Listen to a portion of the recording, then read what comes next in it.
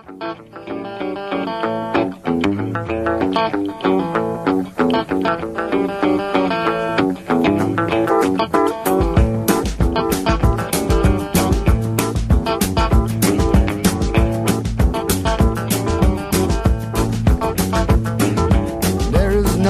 that is wrong in wanting you to stay here with me. I know you've got somewhere to go, but won't you make yourself at home and stay with me? And don't you ever leave. Lay down, Sally, and rest here in my arms. Don't you think you want someone to All right. Hey. Nick Digilio here on 720 WGN, and we are live in the Skyline studio here until 4 a.m. Sunday night and a Monday morning. It's Nick Digilio, and I'm back. It's been an interesting last week, to say the least. I want to thank Dane for filling in for me. I took the week off. A lot of people are like, oh, man, he's been gone for 2 weeks. The week before was a vacation. Everything was fine. I just took a vacation the week before, so I took the past few days off. Monday, didn't come down because it was just nuts down here. There was, protests and looting and all kinds of crazy stuff happening down here, and it seemed impossible to get down here. Tuesday, I attempted to come down, but everything was blocked off, and then I stayed with my parents because my dad has been going through some medical stuff. I have an anxiety issue, so I was kind of freaking out the first couple of nights when all this stuff was happening. But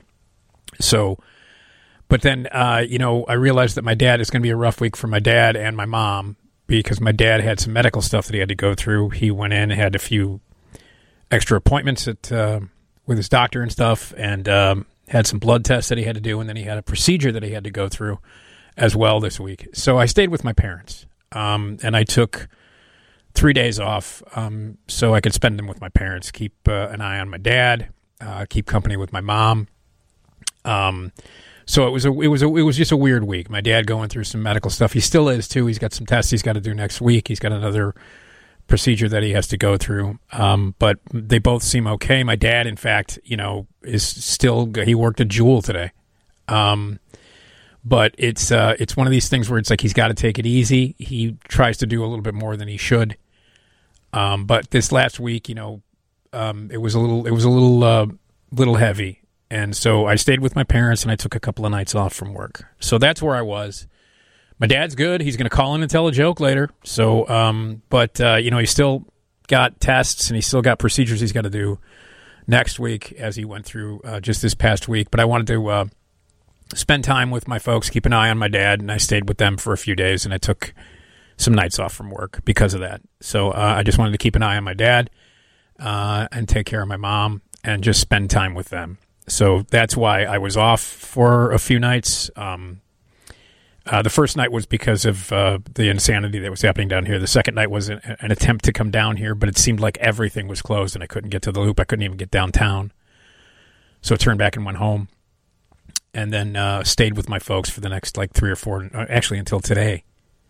I stayed with them for 5 days, and just spent time with them, hung out with them, which was great, and wanted to make sure my dad was okay, keeping up on his progress. He's got a lot of meds he takes and stuff like that, but he insists that he's okay. He's still got stuff he's got to go through next week, and he went through some stuff last week, including a procedure that my mom and I were both, concerned about. So I stayed with them. I wanted to be with my family. So during a time when my dad needed some help, and my mom definitely, who gets very upset about these kind of things, and she's diabetic, and it's not good for her to have anxiety or stress or sadness. So I wanted to just spend time with my parents. So I spent the night over there. I stayed with them for a few days, ate meals with them, watched some TV, hung out with them, talked. And it was about 5 days worth I hung out with them. And I can't remember the last time I spent 5 days at my parents' house, which was nice because, my mom's like, all right, don't worry about it. You can eat whatever you want to eat. You can do whatever you want to do. And I'm like, wow, I might move back home. Did she make you that mushroom chicken? She did not. She did not. But no, we had she made the second night I was there, mashed potatoes, full on filet mignon, and corn. And I was like, what? So, yeah, no. This is the most I've eaten. These last 5 days is the most I've eaten in probably 2 months. Because I forget to eat when I'm at home. I'll eat 1-2 meals, My mom was like, eat, eat, eat, That's what moms do best. Exactly. So, but anyway, my dad's doing fine. He's doing okay. I mean, he's still got a lot of he's still got a lot of medical stuff that he has to do next week. Tests and appointments and another procedure that he has to go through. But he insists that he's okay, and he's going to call in later and tell a joke. But I wanted to spend time with my folks during a trying time. I wanted to make sure that my mom was okay and that my dad was doing okay, and keep an eye on my dad because he insists on doing stuff sometimes and he shouldn't. But that's where I was. I took some nights off to spend with my parents during a time when I think they needed to be. I needed to spend time with them. So that's where I was. Everybody was kind of freaking out. I got a lot of notes from people wondering where I was, what was going on. I spent time with my parents. That's what I did during a time when I needed to spend time with my parents.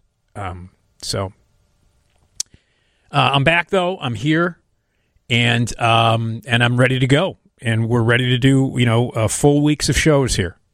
I'll keep an eye on what's going on with my parents. I call them at least twice a day to find out what's happening. And again, like I said, my dad's going to call in later and tell a joke. But I needed to be with my parents. That's all. It was a very tense time. I mean, Monday and Tuesday were nuts, just basically because of what's happening in this city, and I was filled with anxiety to the top of my head and beyond. And then I just wanted to keep an eye on my dad, who just coincidentally this entire week was going through some crazy stuff too. So that's where I was. Thank you for your concern. I'm back. I'm here. Tom, thank you for working. Dane filled in. I want to thank Jess for dealing with some craziness on one of the nights that I didn't come in. So thank you everybody for keeping on and keeping on. But it was just I had to be with my dad and my mom. So that's where I was, spending time with them. That's why I took some time off. So 312-981-7200 is the phone number. Real quick, here's Sue on WGN. Hi, Sue.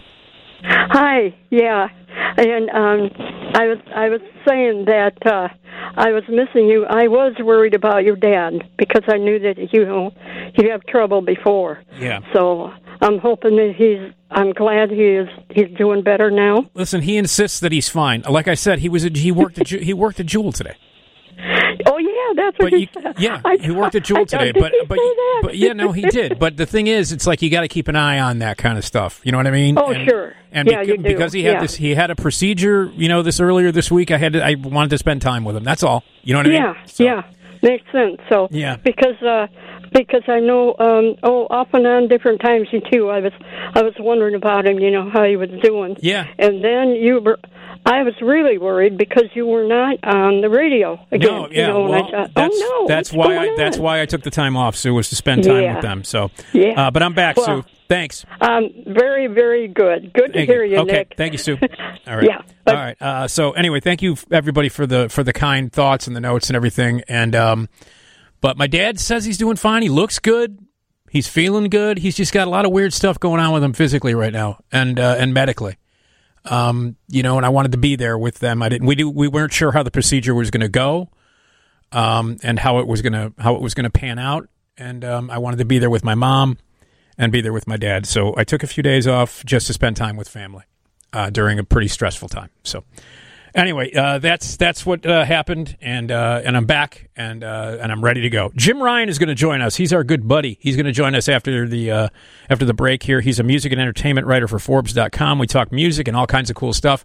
We play a trivia game called Rock of Ages with him every time he comes on. That's happening. We've got my dad is going to tell a joke. He's going to call in and tell a joke. Annabelle, the creepy doll from the movie, it really exists. We're going to talk about cursed objects in history.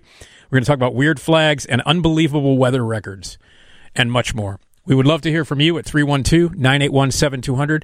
Glad you are listening, and we're happy you are there. And we're here to keep you company and keep you posted and to keep you entertained. And that's what we're going to do for you. Also, Walter's Perspective is coming up, too. So, Jim Ryan after the break here on 720 WGN. Thank you, everybody, for the concern and the thoughts.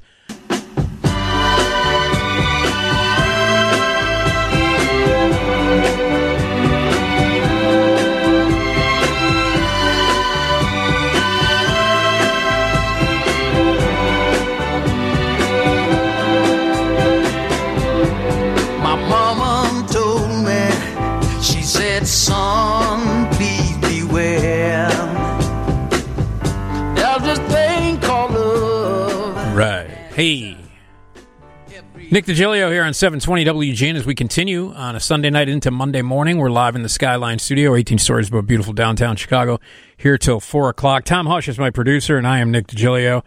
We're gonna, we always play back classic Johnny Carson. You can watch the Johnny Carson show every night on Antenna TV, and I suggest you do because it's awesome. And we play back sometimes, stand-up, sketches, comedy, and sometimes interviews. So we're going to play back an interview with little Emmanuel Lewis, little Webster. Tom, do we know this is from early in the run of Webster? Because he's really little in this clip, right? Yeah, this is basically the beginnings of Webster, right when... let me see. Because he's just really adorable in this clip. Oh, and Johnny loves him. Johnny just loves him. Let me get the year here. So this is from 1983. Oh, man. 1983. Oh, yeah, he's tiny. Oh, he's in a little leather suit. Right. And it's just and amazing. his legs are just... He can't even fit over the side of the couch. He's not even over the side of the couch. So some classic Carson. You watch Johnny Carson, it's just the best. Johnny Carson is on Antenna TV every night. And every morning at 2:30 here on the show, every weekday morning at 2:30 here on the show, we play back some classic Carson comedy clips and interviews and things like that. So we'll hear from the adorable Emmanuel Lewis circa 1983. So 312-981-7200 is the phone number. One of our regular guests on the show, who's one of our favorites, is Jim Ryan. He's a music and entertainment writer for Forbes.com. And we always love to talk to him about some of the interviews that he's done and some of the things that he's writing about. Normally, he would also be reviewing concerts and things like that, but obviously that's not happening at this time. But, he has seen a ton of concerts and writes about a ton of music, and it's always fun to talk to Jim. And we always play a little round of Rock of Ages, which is a fun music trivia game that we like to play with Jim. And let's welcome our good friend Jim Ryan to the show. Hi, Jim. Hi, Nick. Are we sure it's fun, by the way? It might not be fun. The game's not always fun. No, it's usually not fun for you. You always seem to not do very well, and I don't understand that because you're a very knowledgeable and smart guy, especially when it comes to music. I'm gonna blame it on us getting to the game around 2:33 in the morning. So now that we're starting a little earlier. Yeah, I predict that this is a runaway victory for me. Okay, you're gonna go what 10 for 10 is what you're gonna exactly. Okay, all right. Yes, set a new record. Welcome, Jim.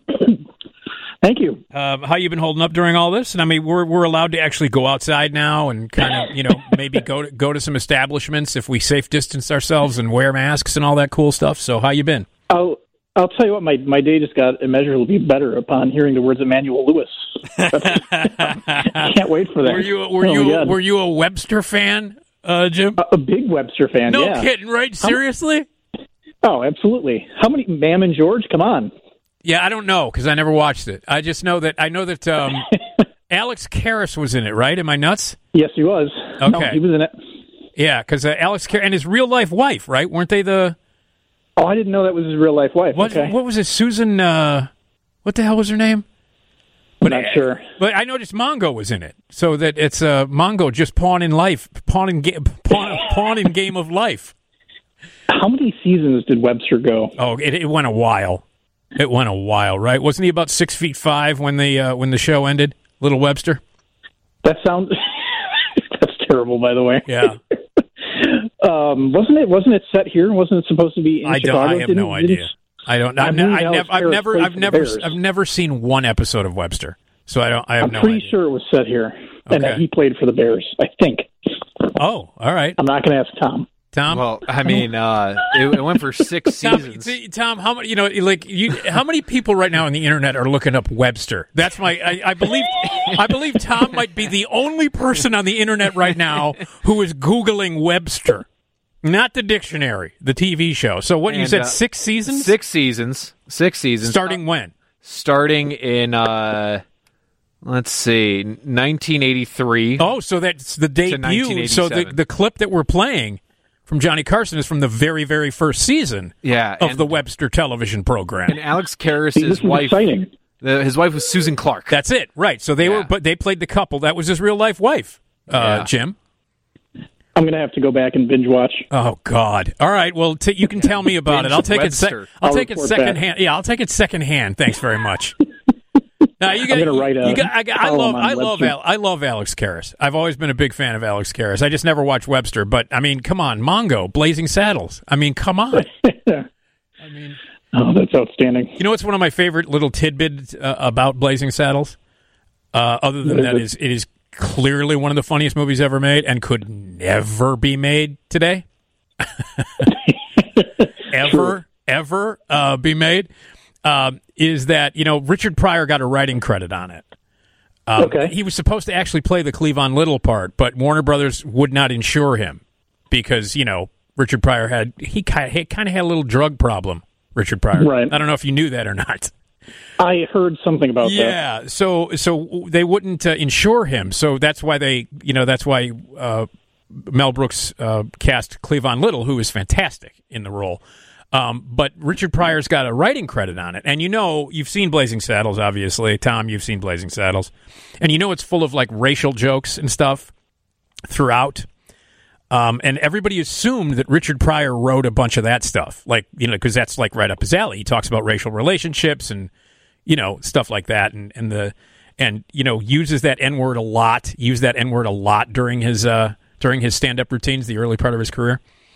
And everybody just assumed Richard Pryor wrote all that stuff. Richard Pryor wrote all the Mongo stuff. He didn't write any of the racial stuff in Blazing Saddles. He wrote all the Mongo stuff. You talk about a movie they can't make today. I saw earlier, it's going to be the second HBO movie now that they're putting the disclaimer on. The first one was Gone with the Wind. This one's Blazing Saddles is getting a disclaimer now, too. Which one? It's the second one. Blazing Saddles. Oh, it is. Well, of course it is. Yeah, of course. I watched the intro. Did you? What was it? Do we have? Is there audio for it we can find? I'll try to find it, but it basically just puts things in perspective. It kind of ruins the movie almost. No, you can't ruin that movie. I don't care. Yeah, but it's just it's one of those things where if you're watching that and you don't get that the racists are the bad guys, then you probably should be watching it. But the thing about Blazing Saddles is it's done for complete shock comedy value. It's overtly over the top. You know what I mean? It's nothing that comes out of anybody's mouth in that movie should be taken seriously. And by the way, as I've mentioned before, Jim, that movie came out in 1974. Again, it was a completely different time. But also, the same year, Mel Brooks made Young Frankenstein. So in 1 year, he released Young Frankenstein and Blazing Saddles in the same year. I mean, that's not. I've been thinking about some of those bands and some of those artists with those kind of runs where, you're talking to Beatles, put out their entire catalog in 8 years. It's just crazy. Yeah. We should talk about that a little bit. Who had some of the best runs in music? Like album after album. There's for me, the first 6 Black Sabbath albums are just, you can't, I mean, please. Who else had a great run? We'll think about that, okay, Jim? Hold on. Okay. All right, let's talk a little bit about that. Tom, you think you have a few artists that had a great run there, like album after album for a while that was just whoa. I thought the Doors were pretty good. Oh God. I will never understand the appeal of that band, especially the appeal of Jim Morrison. I just don't get it. Drunken buffoon. Not that I don't admire a lot of drunken buffoons from the past, because I do. I've a lot of artists that I have enjoyed over the past had their substance abuse and idiotic acting problems or behavior problems. So, All right, 312-981-7200. Jim Ryan is with us. We got a lot to talk about. If you want to jump in here, what artists do you think had a really pretty great run of like album after album that were just really amazing?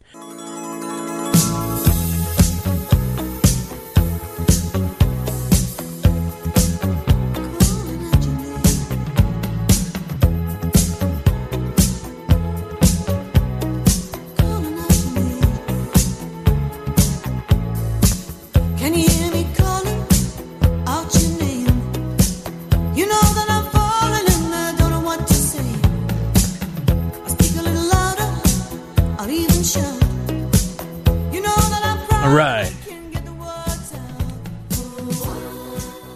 Is that Fleetwood Mac? Yeah. Everywhere. Yeah.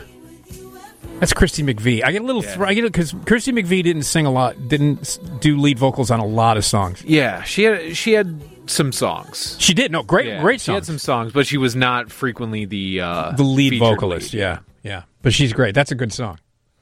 I haven't heard that one in a while. Yeah, I think that's from Tango in the Night. It is from Tango in the Night. Where Gypsy's also on that record. Yeah, great stuff. So, yeah, really good. Hey, it's Nick Digilio here on 720 WG, and I'm back. Thank you so much for the kind thoughts and the words and the concern, actually.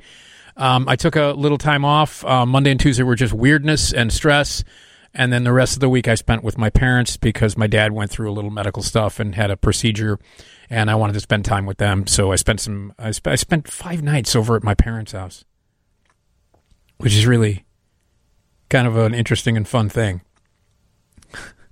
I was sleeping on the couch, when I'm not really sleeping because I'm awake, and we stayed up and I hung out and I kept an eye on my dad and my mom and stuff like that. But I ended up watching a lot of Frasier. Did you know that the Hallmark channel shows Frasier for 4 hours overnight? I watched a lot of Frasier over the past week. That show is great. I think I forgot how. That really great, upper echelon television. All I kind of remember was the theme song mentioned something about scrambled eggs. Yeah. And John Mahoney, and it's Kelsey Grammer sings that. That's the final credits. Oh, really? He sings that? Yeah. Oh, good for you, Kelsey. All right. It's Jim Ryan is with us. It's Nick Digilio on WGN. It is Sunday into Monday, and spent some time with my folks. Took some time off because my dad got some medical stuff going on, but he is going to call in and tell a joke. The sense of humor doesn't stop, even if he's got medical testings and procedures going on in his life. He still tells jokes. So the joke is coming up. With my dad. All right, 312-981-7200 is the phone number. Jim Ryan is with us, music and entertainment writer for Forbes.com. And if you can think of any music artists, bands, or whatever that had a string of albums that were whoa, one after the other, that were pretty amazing. Obviously, every Beatles album counts.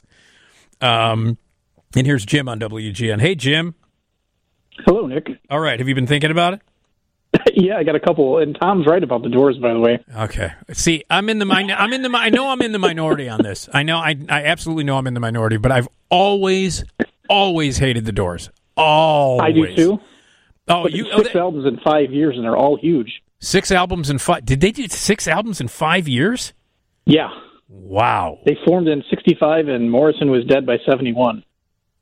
It's crazy how quick it went. Yeah. Yeah. No, it's. I have to acknowledge the imprint that they made in music history. It's just not. It's not my thing. You know what I mean? Same here. Yeah. But boy, that's impressive though. You got to. You can't not acknowledge that. Even though I'm not a fan of the band, that's really, really impressive. Yep. Wow. Yeah. So the Doors is and Jim. Tom's a big Jim Morrison and Doors fan. We were texting a little bit about this earlier in the week, actually. Oh, you were? Seriously? Well, you know why? Because later on, we're going to talk a little bit because you talked to one of the members of the Doors. Yeah, then on Tom's suggestion, I watched the movie. I had never seen the movie. The Oliver Stone movie. Yeah, I saw you. Correct. I saw you post that on your Facebook page. That movie is ridiculous. It's better than I thought it was going to be, actually. I thought I was going to hate it. 15 minutes in, I was ready to turn it off, but it improved. Yeah, well, here's the thing about it. Oliver Stone's. There are a few movies that Oliver Stone has made that I really like a lot. Most of them are ridiculous. What are the ones you like a lot? Talk Radio. Platoon? I like talk radio a lot. I like Platoon till the last 5 minutes. And I'm trying to think of some of the other, but there have been some Oliver Stone movies that I've actually enjoyed. But for the most part, like JFK drives me nuts. A lot of his movies just make me nuts because it's Oliver Stone. Right. And The Doors is one of them. But I do think, I got to say, I think Val Kilmer's great in it. Oh my God, Val Kilmer is Jim Morrison. Yeah. I mean, like, I actually paused it at one point, like, to see. I'm like, he is singing these songs, I think, and sure enough, he is in the movie. And it's like, I was reading some of the members of the Doors during the filming when they were hearing stuff in the playback, couldn't tell if they were hearing Morrison or Kilmer. It's amazing. It's interesting because like he was doing the method thing on the set. I don't know if you knew about this. This is what I've read. Yeah. Yeah, like he would only answer to the Lizard King. There was like a famous memo where he was telling everybody not to address him as Val Kilmer. Exactly. You couldn't address him as Val Kilmer. He said you could address him as Jim, but he preferred the Lizard King. Like he wanted. I'm not kidding. I'm not kidding. No, I love this. Val Kilmer was like, you can call me Jim, that's fine, but I prefer the Lizard King. For people who don't know, that was I don't know where. What's the origin of the Lizard King? Because that was Jim Morrison's. That was Jim Morrison's sort of nickname. Yeah, his nickname was the Lizard King. And then he felt like the need to embody it at all times. Yes, he did. Yes. Here I have a little. Here, let's try this. Listen to this. Listen closely to this. I am the Lizard King. I can do anything. There you go. How do you not think that's ridiculous? It's totally ridiculous. It's completely ridiculous. So, but that's true though. I mean, those numbers, we're talking about bands that were on a run. And that's absolutely true. The Doors, man, oh man, what does he say? 6 albums in 5 years? Yeah, that's crazy. Yeah. Well, I mean, and then they made 2 more without him. They made what? They made 2 or 3 more without him. Without Jim Morrison. Yeah, as the Doors. You know, it's interesting though. What's crazy is just like how quickly bands in that time period, like in the 60s, right, would churn out albums. You know what I mean? Like 2 albums a year. The other one I'm looking, Creedence Clearwater Revival is crazy. They put out 7 albums between 68 and 72. Their entire recorded works took place in 4 years. Is that right? Yeah. Wow. I'm looking at it right here. And see, now that's CCR in 68, Bayou Country in 69, Green River in 69, Willie and the Poor Boys in 69, 3 albums in 69, Cosmos Factory in 70, Pendulum in 70, and Mardi Gras in 72. That's unbelievable. Now, see, the difference there is that's a great band. That's the difference there. A big difference. That's a great band. So, Tom, did you come up with? I think they're also. Go ahead. I think they're also the band with the most number 2s with no number 1. They had 4 songs go to number 2, and they never hit number 1. They were, as you say, always the bridesmaid, but never the bride. Yeah. Well, hey, in my book, they're the bride. He'd marry John Fogerty. I would marry John Fogerty. I would marry. Listen, I would marry all of Creedence. Can you even name the rest of the band? No. Well, his brother, Tom Fogerty. Yeah, Tom's in it. Yeah. And then who are the other guys? Huey Lewis was in the band. Was he? Yeah. And the rest of the News. Now the News was the original Attractions. What, for Elvis Costello? Yeah. Are you serious? I'm not kidding. The News was the backup band for Elvis Costello. Really? Yeah. Yeah. You're not making this up. I am not. I'm totally serious. I'm dead serious. I never heard that one. Yeah, before the Attraction. Well, they weren't called the News then. But before the Attractions, what the band that became the News was Elvis Costello's backup band. And then they moved on to Hip to Be Square. Yes, they did. Speaking of a guy Elvis Costello's a guy who had a great run. Who, I mean, you know, especially what was it, 86? He released 2 albums. He released King of. Oh God, why am I blanking on the name of the album? He had Blood and Blood and Chocolate. And King of, I keep thinking King of Pain, but that's the Police. King of, it's 2 albums in 1986 or 87 that Elvis Costello released. Blood and Chocolate, and both of them were masterpieces. Blood and Chocolate, and King of America. King of America, yeah. King of America, Blood and Chocolate, same year. Wow. I mean, come on, man. with the news. Yeah, at a time when nobody was doing that. That's crazy. Yeah. Yeah, no. I love Elvis Costello. I love him. I got to see him on the tour, because he did a tour where you'd be on stage, you'd get to go up on stage and spin the wheel. Do you remember this? Oh yeah. The musical songs, wheel. So, the musical wheel. The songs were all on there, and you would spin it, and they'd have to play the song. They'd have to play the song that you spun. He brought that back a couple of years ago too. Yeah, I saw it in the 80s when he first was at the Riv. Do they take the song off once they've played it, or can they play Oliver's Army twice? I don't know how that. I know they didn't repeat any songs the night I saw it. They did. I think he did like a 3-night stand at the Riv. I went to one of the nights. That's a good. Well, you're right. By the way, Nick, like his recording here in 9 years, from 77 to 86, he put out 11 albums. Yeah, that's crazy. And he's amazing. Elvis Costello is amazing. He's unbelievable. You ever see him live, Tom? No, I haven't had the chance. Jim, you? Saw him at the Chicago Theater and saw him at Riot Fest a couple times. He's unbelievable. He is. He's just great. I've always loved Elvis Costello. All right, let's see. Here's Steve on WGN. Hey, Steve. Yeah, well, In Excess, they had a pretty good run there for a bit. In Excess. But, In Excess. I just remember, I know that Kick was a huge album for them. But Shabu Shabab was pretty. Well, it was mostly MTV, but yeah, they had a good. But no, Prince had one of the best runs. Oh well, yeah. I mean, I can't believe we haven't mentioned Prince. I mean, because everything's great. I mean, you can take in Stones, everybody else, but yeah. Yeah. All right. Thank you, Steve. Yep. Well, the Stones had a run in the late '60s, early '70s that was just. I mean, there's was it like 5-6 albums in a row that were just like, you got Beggar's Banquet, you got Let It Bleed, you got Exile. Some might include Goat's Head Soup. But what else is, because there's just like 5 essential albums in a row that if you don't have, because it's Beggars, Let It Bleed, Exile. Oh, Sticky Fingers. Sticky Fingers, and then what? No, you already mentioned Exile on Main Street. I think it might be before. Is it Black and Blue? I don't know if that's essential. When does Emotional Rescue come out? That was in '83. Yeah, that also had didn't that also have something in the night? The video where they're like fighting Sandinistas. I don't know that one. It'd be period appropriate, I guess. Something of the night. Something of the night. It was 1983. The video was really popular on MTV. And they were like, I don't know, it was like in the middle. They were like fighting. I don't know if they were fighting Sandinistas or drug dealers. So, all right. Hey, okay, listen, Jim, hang on, okay? Sure. All right, Walter Jacobson is a legend, and he has a perspective. And we play it every Sunday night at this time. And it is sponsored by HearingHealthCenter.com. And here's Walter.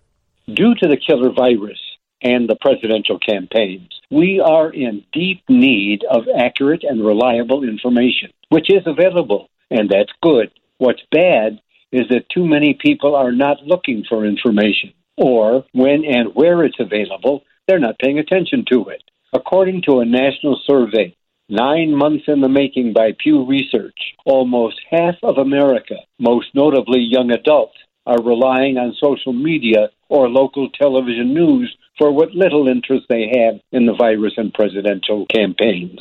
The survey says that many, many young adults don't seem to know or care about the dangers of the virus or the policies and programs of the presidential candidates. They say the virus doesn't affect them enough to matter. They're turning to social media because they like the conspiracy theories that the virus is all politics. About the presidential campaigns, the survey says, just 8% of young adults are looking for information in the newspapers, compared to 46% looking for it on local TV news, which is barely providing it. Local TV is much more focused on car crashes and fires than on policies and programs. So that accurate, reliable information we need about the candidates on Chicago TV, I can't find it. I'm Walter Jacobson, and that's my perspective. For more, visit WGNradio.com or download the WGN Radio app. Hello,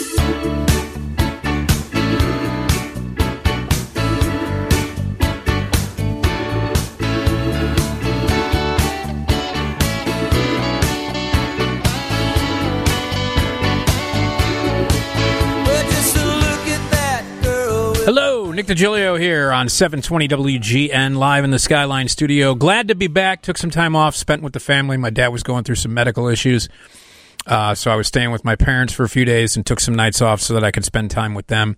Family is important, really, really important. So that's why I was off. My dad's doing well. He's got still more. He's got some medical stuff he's got to do next week, including another procedure. We'll keep an eye on that.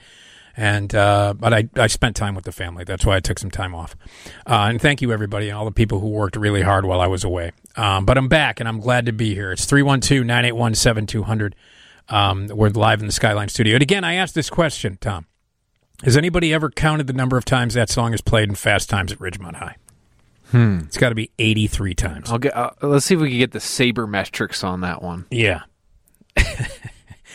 Jim Ryan is with us, music and entertainment writer for Forbes.com. He joins us once a month to talk music, entertainment, have some fun. We'll play a round of the trivia question extraordinaire game, Rock of Ages. Jim, welcome back. Thank you for having me. Welcome back to you as well. Well, thank you. Now, have you ever counted the number of times that song is played? No, but Fast Times at Ridgemont High? I laughed as you said that. Yeah, I know it's many. Bunch of times in that. Yes. In that one. Any other artists or bands that had quite a run? I mentioned before, I think the Police. Yeah, that's a short run, too. That's a short run. Five albums between 79 and 83 in 4 years. 5 albums in 4 years. Crazy. And by the way, I'm looking at the Stones one right now. You are right on the Stones. Yeah, holy cow. Yeah. What was that stretch? It was like from 68 to like 74. I think you could argue that it's like 67. I think it's funny where there's a definitive end. Let me just say that. Yeah. 67 is her Satanic Majesty's Request. 68 is Beggar's Banquet. Right. 69 is Let It Bleed. Yep. Sticky Fingers 71. Exile 72. Goat's Head Soup 73. It's Only Rock and Roll 74. Black and Blue 76. Some Girls 78.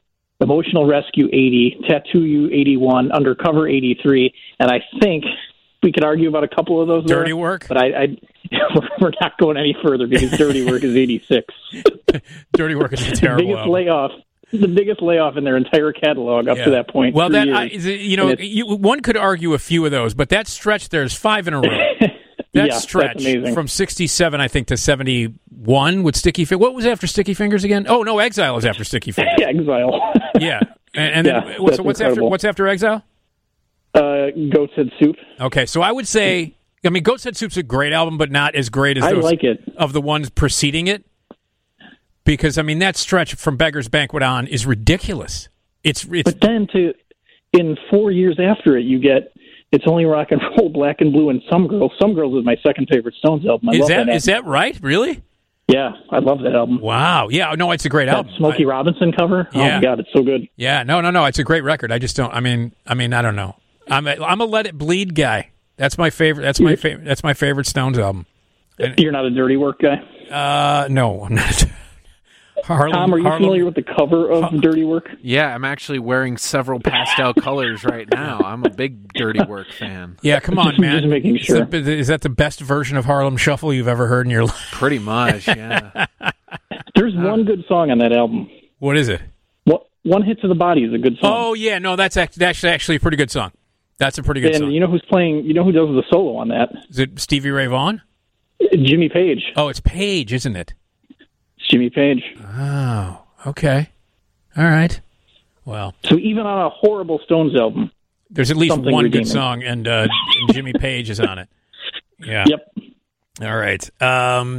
So I mentioned the Police because you've got Outlandos de Amor, you've got Regata de Blanc, Zenyatta Mandata, Ghost in the Machine, and Synchronicity.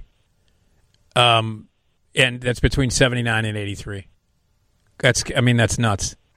Yeah, that's insane. I went to high school between 79 and 83. The entire I'm not kidding. And that's why the dominant band of my youth, of my teenage years, of my high school years is the Police. One of my favorite bands of all time. And because it was just like formative years. I mean, I was a freshman in 79, and I graduated as a senior in 83.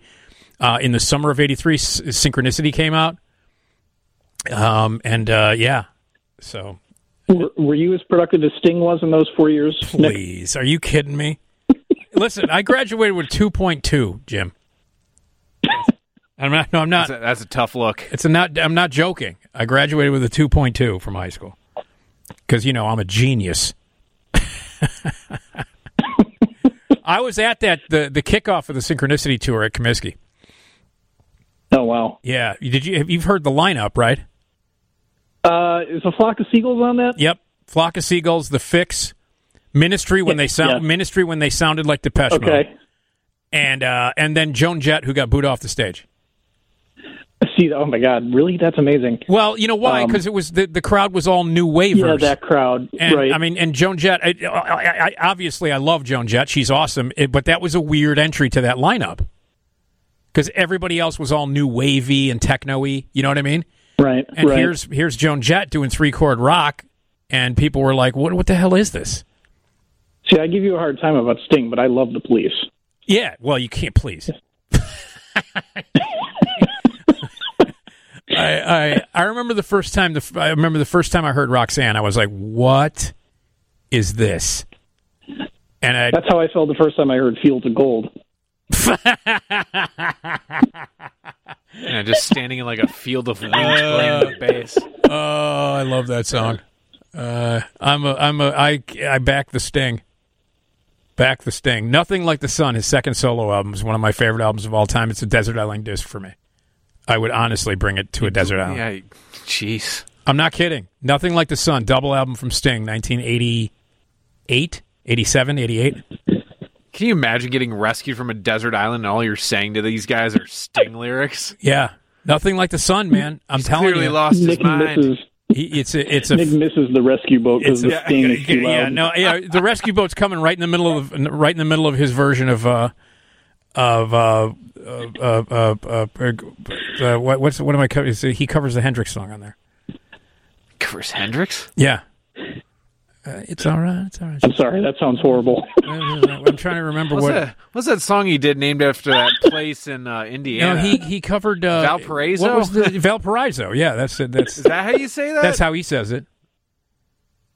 So, it's okay. Yeah. All right. Little Wing. That's the song that he covers on there. Okay, let's go to the news. Oh wow.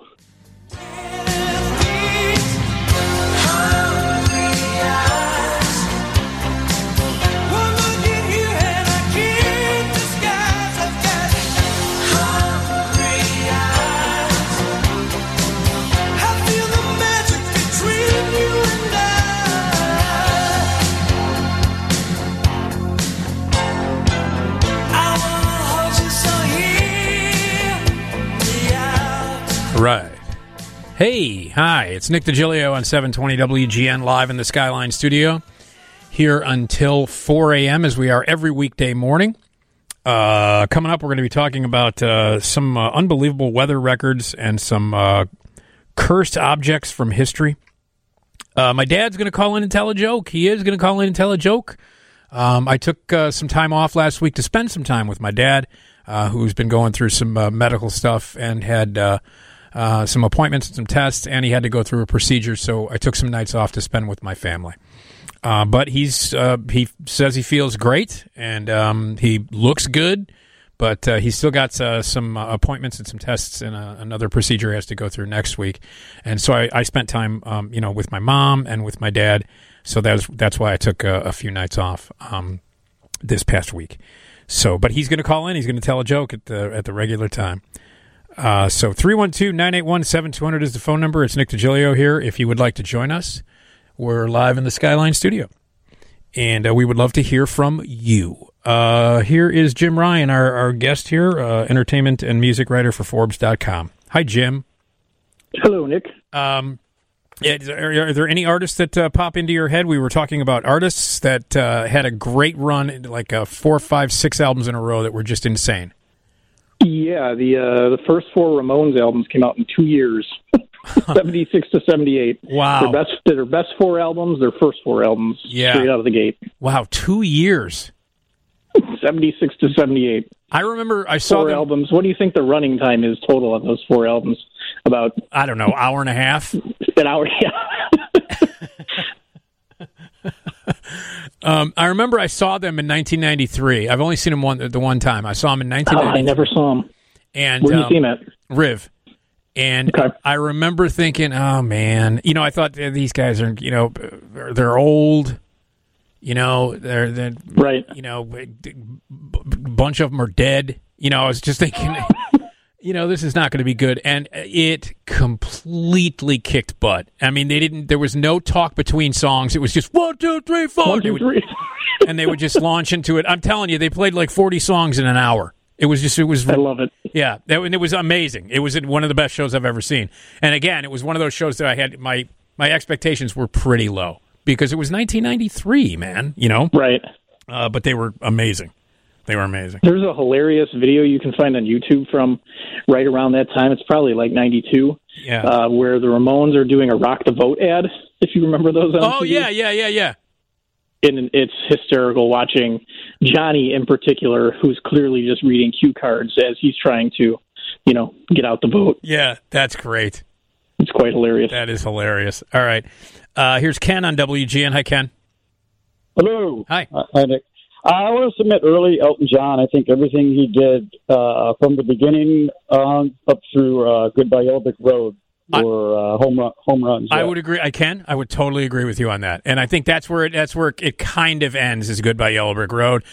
He had a couple of good songs after that, but like for me, Elton John in the 70s was incomparable. You know what I mean? Like, seriously. Like, I mean, his output in the 70s was insane. Yep, that's what I think. Madman probably is my favorite.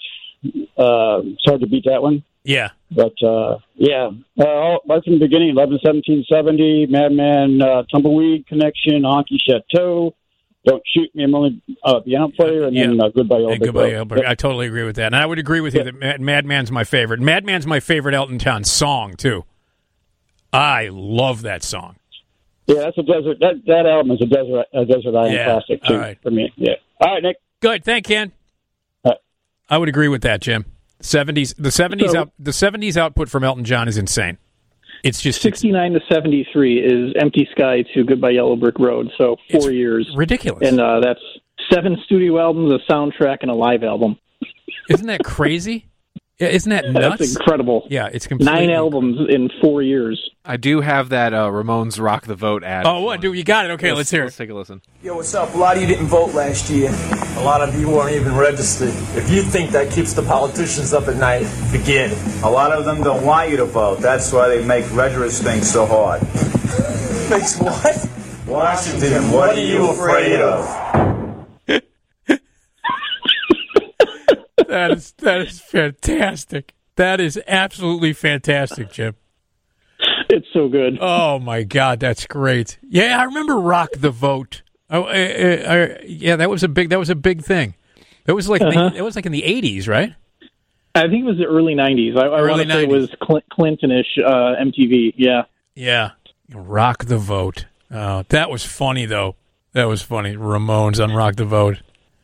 Johnny Ramone is funny on so many levels. Yeah. Oh, yeah. What was it? Who mispronounced register? I think that was Johnny. Was that And then CJ makes fun of him. Of course.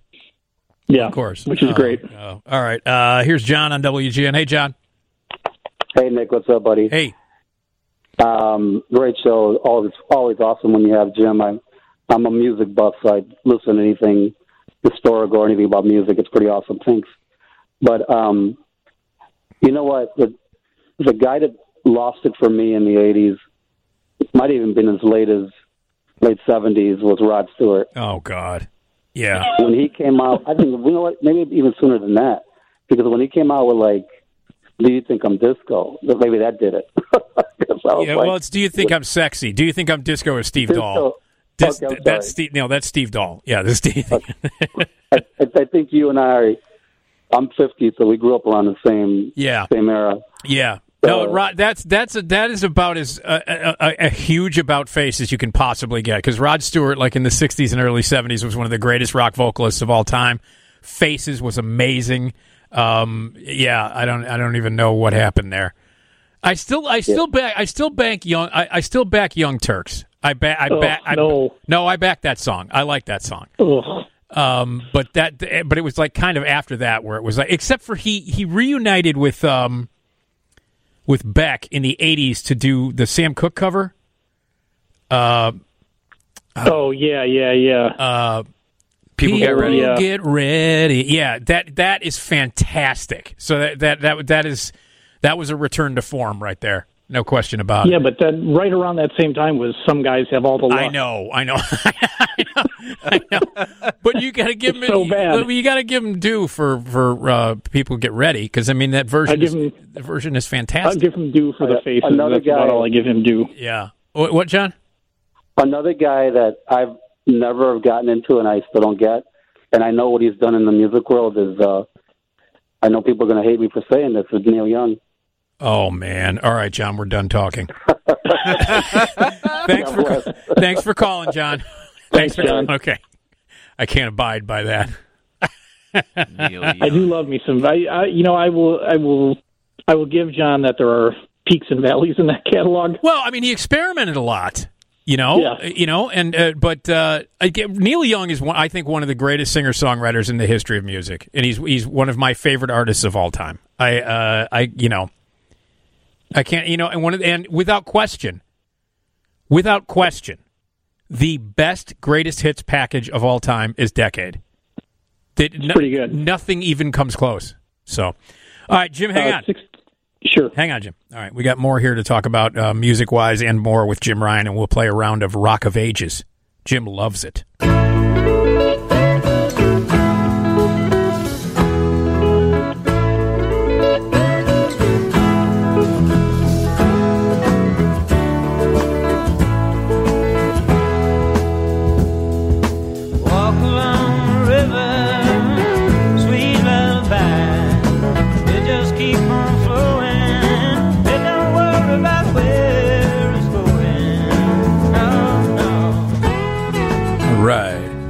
It's Nick Digilio on 720 WGN. We're live in the Skyline studio here until 4 o'clock. My dad's going to call in and tell a joke because it's a jokey time. Spent the last I was off for a few days here, spending time with my family. My dad's going through some medical stuff, but he's still feeling good, and he's going to tell a joke this morning, but I just spent time with the family. My dad went through some stuff and a procedure and all that cool stuff, so I felt it was important for me to. I took some time off from here and spent some time with my mom and dad. So, but I'm back and we're here. 312-981-7200 is the phone number. Jim Ryan is with us, music and entertainment writer for Forbes.com. Jim, you were going to say something right before you said 60 something. No, just following up on John's call there. Neil Young put out his first 3 albums in 15 months. And his first 4 albums in 3 years. And those albums, by the way, are Neil Young, Everybody Knows This Is Nowhere, After the Gold Rush, and Harvest. So come on, man. That's pretty good. That's a pretty good 3 years. No, that's not bad. That's not bad. I know, here's the thing that I get from people who are not crazy about Neil Young. Oh, I know. I already know where this is going. It's his voice. Yeah. Yeah, and that's the Geddy Lee. Yeah, my friends who are like, look, I can appreciate Neil Young, I just can't stand his voice. And that's the thing about who I fall into that category with. Who's that? Axl Rose.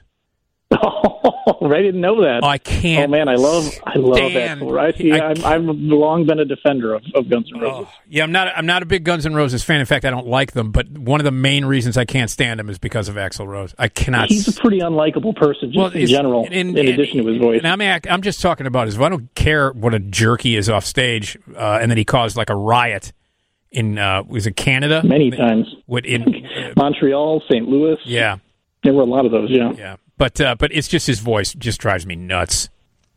So, but you can't deny, how big Appetite for Destruction was. Jeez, that record was huge. Yep. Oh, man, was it huge. And Jim Carrey lip-synced Welcome to the Jungle in the Deadpool. You remember that, Jim? I have not seen that. No. Oh. It's the final Dirty Harry movie called The Deadpool, and it's a good movie. It's a goofy movie, but it's good. And there's a part of the movie where they're shooting a film, and in Jim Carrey, before he was Jim Carrey, this was like okay. This was like, I think it was even pre-Living Color. Wow. Or it could have been just like the beginning of In Living Color. But he lip syncs Welcome to the Jungle. I'm going to have to check that out. Yeah, it's also a fun movie. I mean, it's a goofy, it's not, one of the best Dirty Harry movies, but it's still good though. Tom, you've seen it obviously. Yeah, but my vote's going to go for Jim Carrey and the Cable Guy singing Somebody Somebody to Love. Yeah, Somebody to Love by Jefferson Airplane. Well, yeah, he's actually singing that. Yeah. Because it's karaoke. They're doing karaoke. Yeah, it is karaoke. Yeah, but like he's lip syncing. Jim karaoke. Yeah. By the way, criminally underrated movie, Cable Guy. Criminally underrated. And much maligned for absolutely no reason, because it's really pretty brilliant. I think it might be Ben Stiller's best movie as a director. I think it might be the best movie he's ever made. So I'm trying to think if he's made any other... Greenberg? Is that him? He didn't direct that. Noah Baumbach directed Greenberg. Oh. All right. So, Jim, let's talk about this. This is exciting. You interviewed some really amazing people over the past... yeah. I mean, really incredible. Let's start with Chris Franz of the Talking Heads. He's got a new book, correct? He does. And one of the best parts of the book comes early, and it is at the expense of the aforementioned Johnny Ramone. Oh, really? What? Tell me about it. The Talking Heads' first tour was their first big tour was opening for the Ramones in Europe. This is going to shock you. Johnny's not a real cultured guy, and he was pretty much miserable every day of that tour. I think the words he kept saying every time they'd go somewhere was, "This is bleak." Until in Paris, everyone in both bands went out. They were trying to get some cuisine. Johnny totally lost it somewhere just outside Paris. Made the bus pull over to let him out. When they passed a McDonald's. That was the happiest he was on the entire tour, was when he found a McDonald's in France. Wow. That must have been something, though, to open for the Ramones. Like your first tour ever, and you're opening for them? Now, I wonder did he say what the reception was like? Because the Ramones and the Talking Heads are a completely different kind of, I mean, they kind of come from the same kind of origin, but they're... Well, he tells the story of them auditioning for it at CBGB. So the Ramones are there, and they're kind of judging these other bands at CBGB to see who's going to open for them. Yeah. And the Talking Heads perform, and Johnny cuts them off and goes, "They suck, they'll work."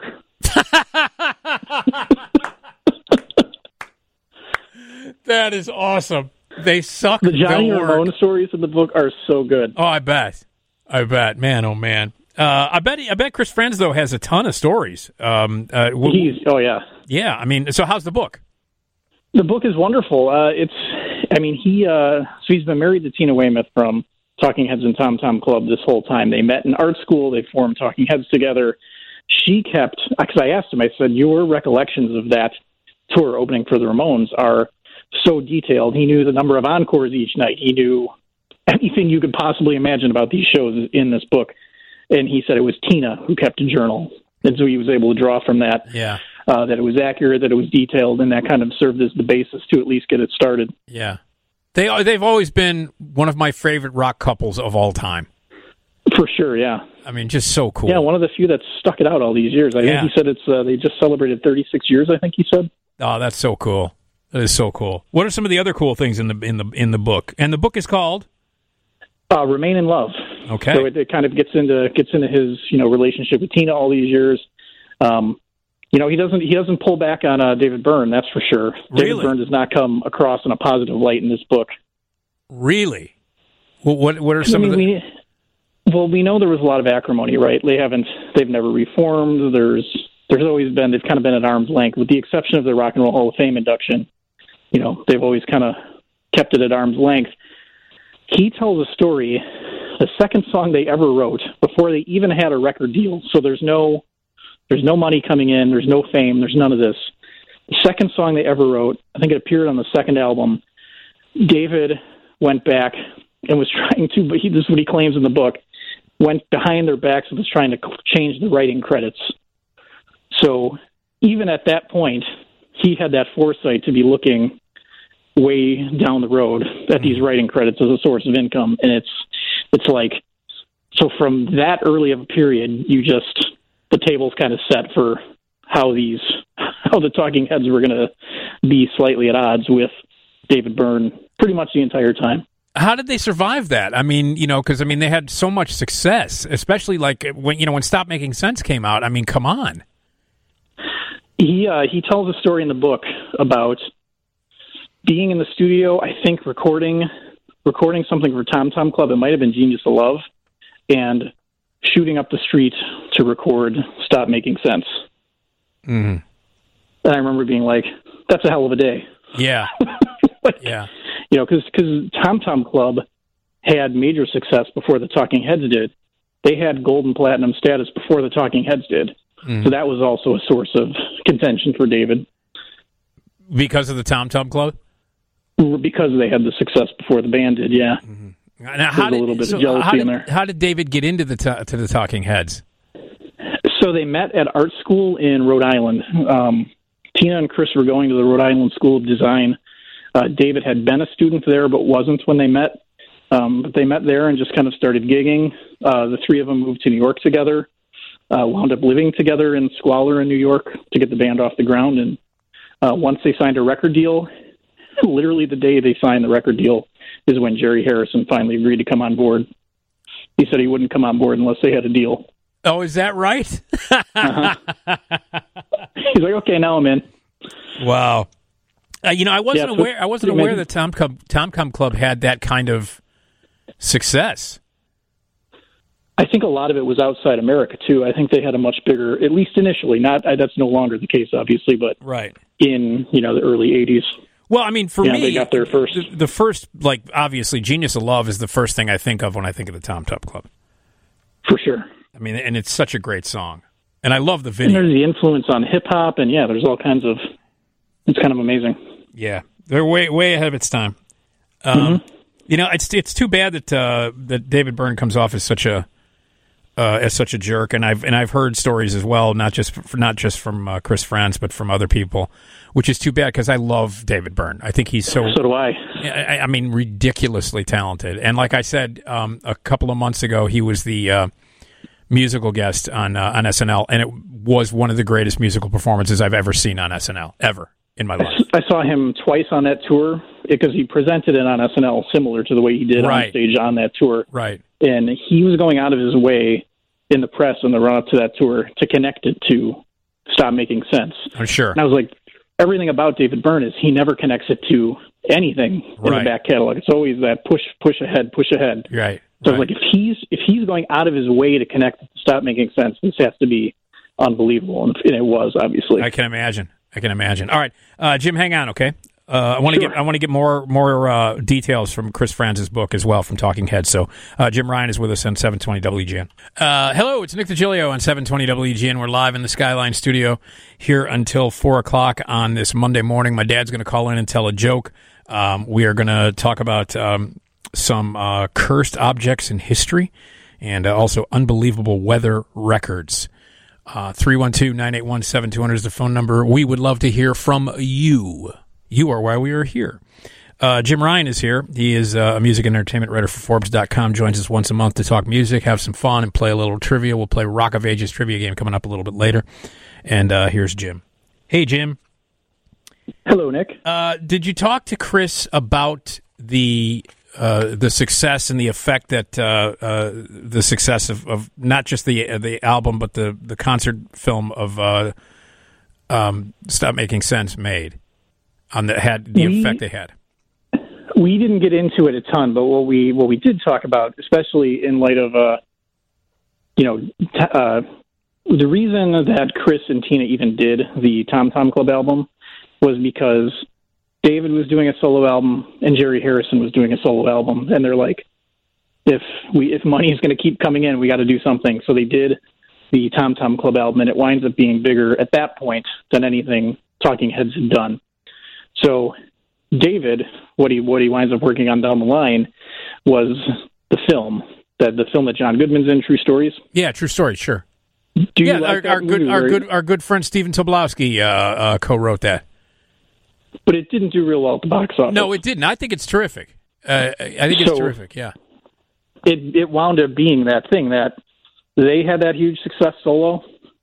He couldn't equal it or match it at that point, with what was pretty much a David Byrne solo project. Even though it was Talking Head songs and stuff on it, it's, in a lot of ways, it's his baby at that point. Yeah, no question about it, yeah. I find it kind of funny that David Byrne was like, hoping for more mainstream success with, I don't know, either Talking Heads or his solo stuff, or even look at his collaborations with Brian Eno.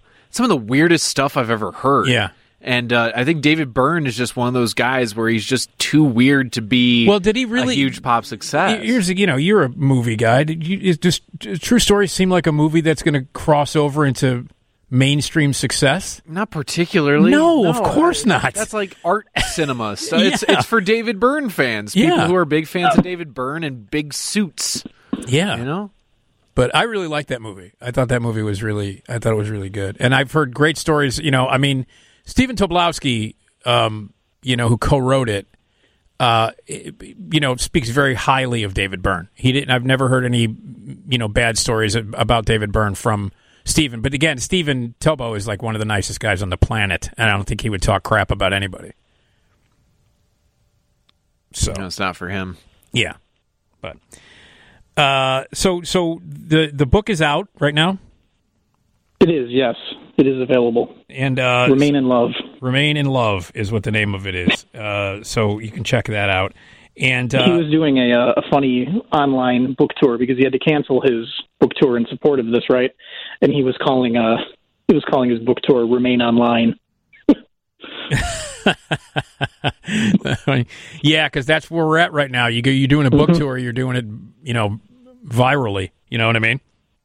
So it's like the strangest thing because there will literally be, Tori Amos did this too. It's filmed while they're signing the books, and then they'll read and answer questions that people have sent in. It's a very strange time, obviously. Mm. It's interesting. You brought up the question or an observation, and then turned into a question about back during 9/11. You heard Talking Heads' Life During Wartime. Yeah. You were talking about how relevant it sounded again during that time.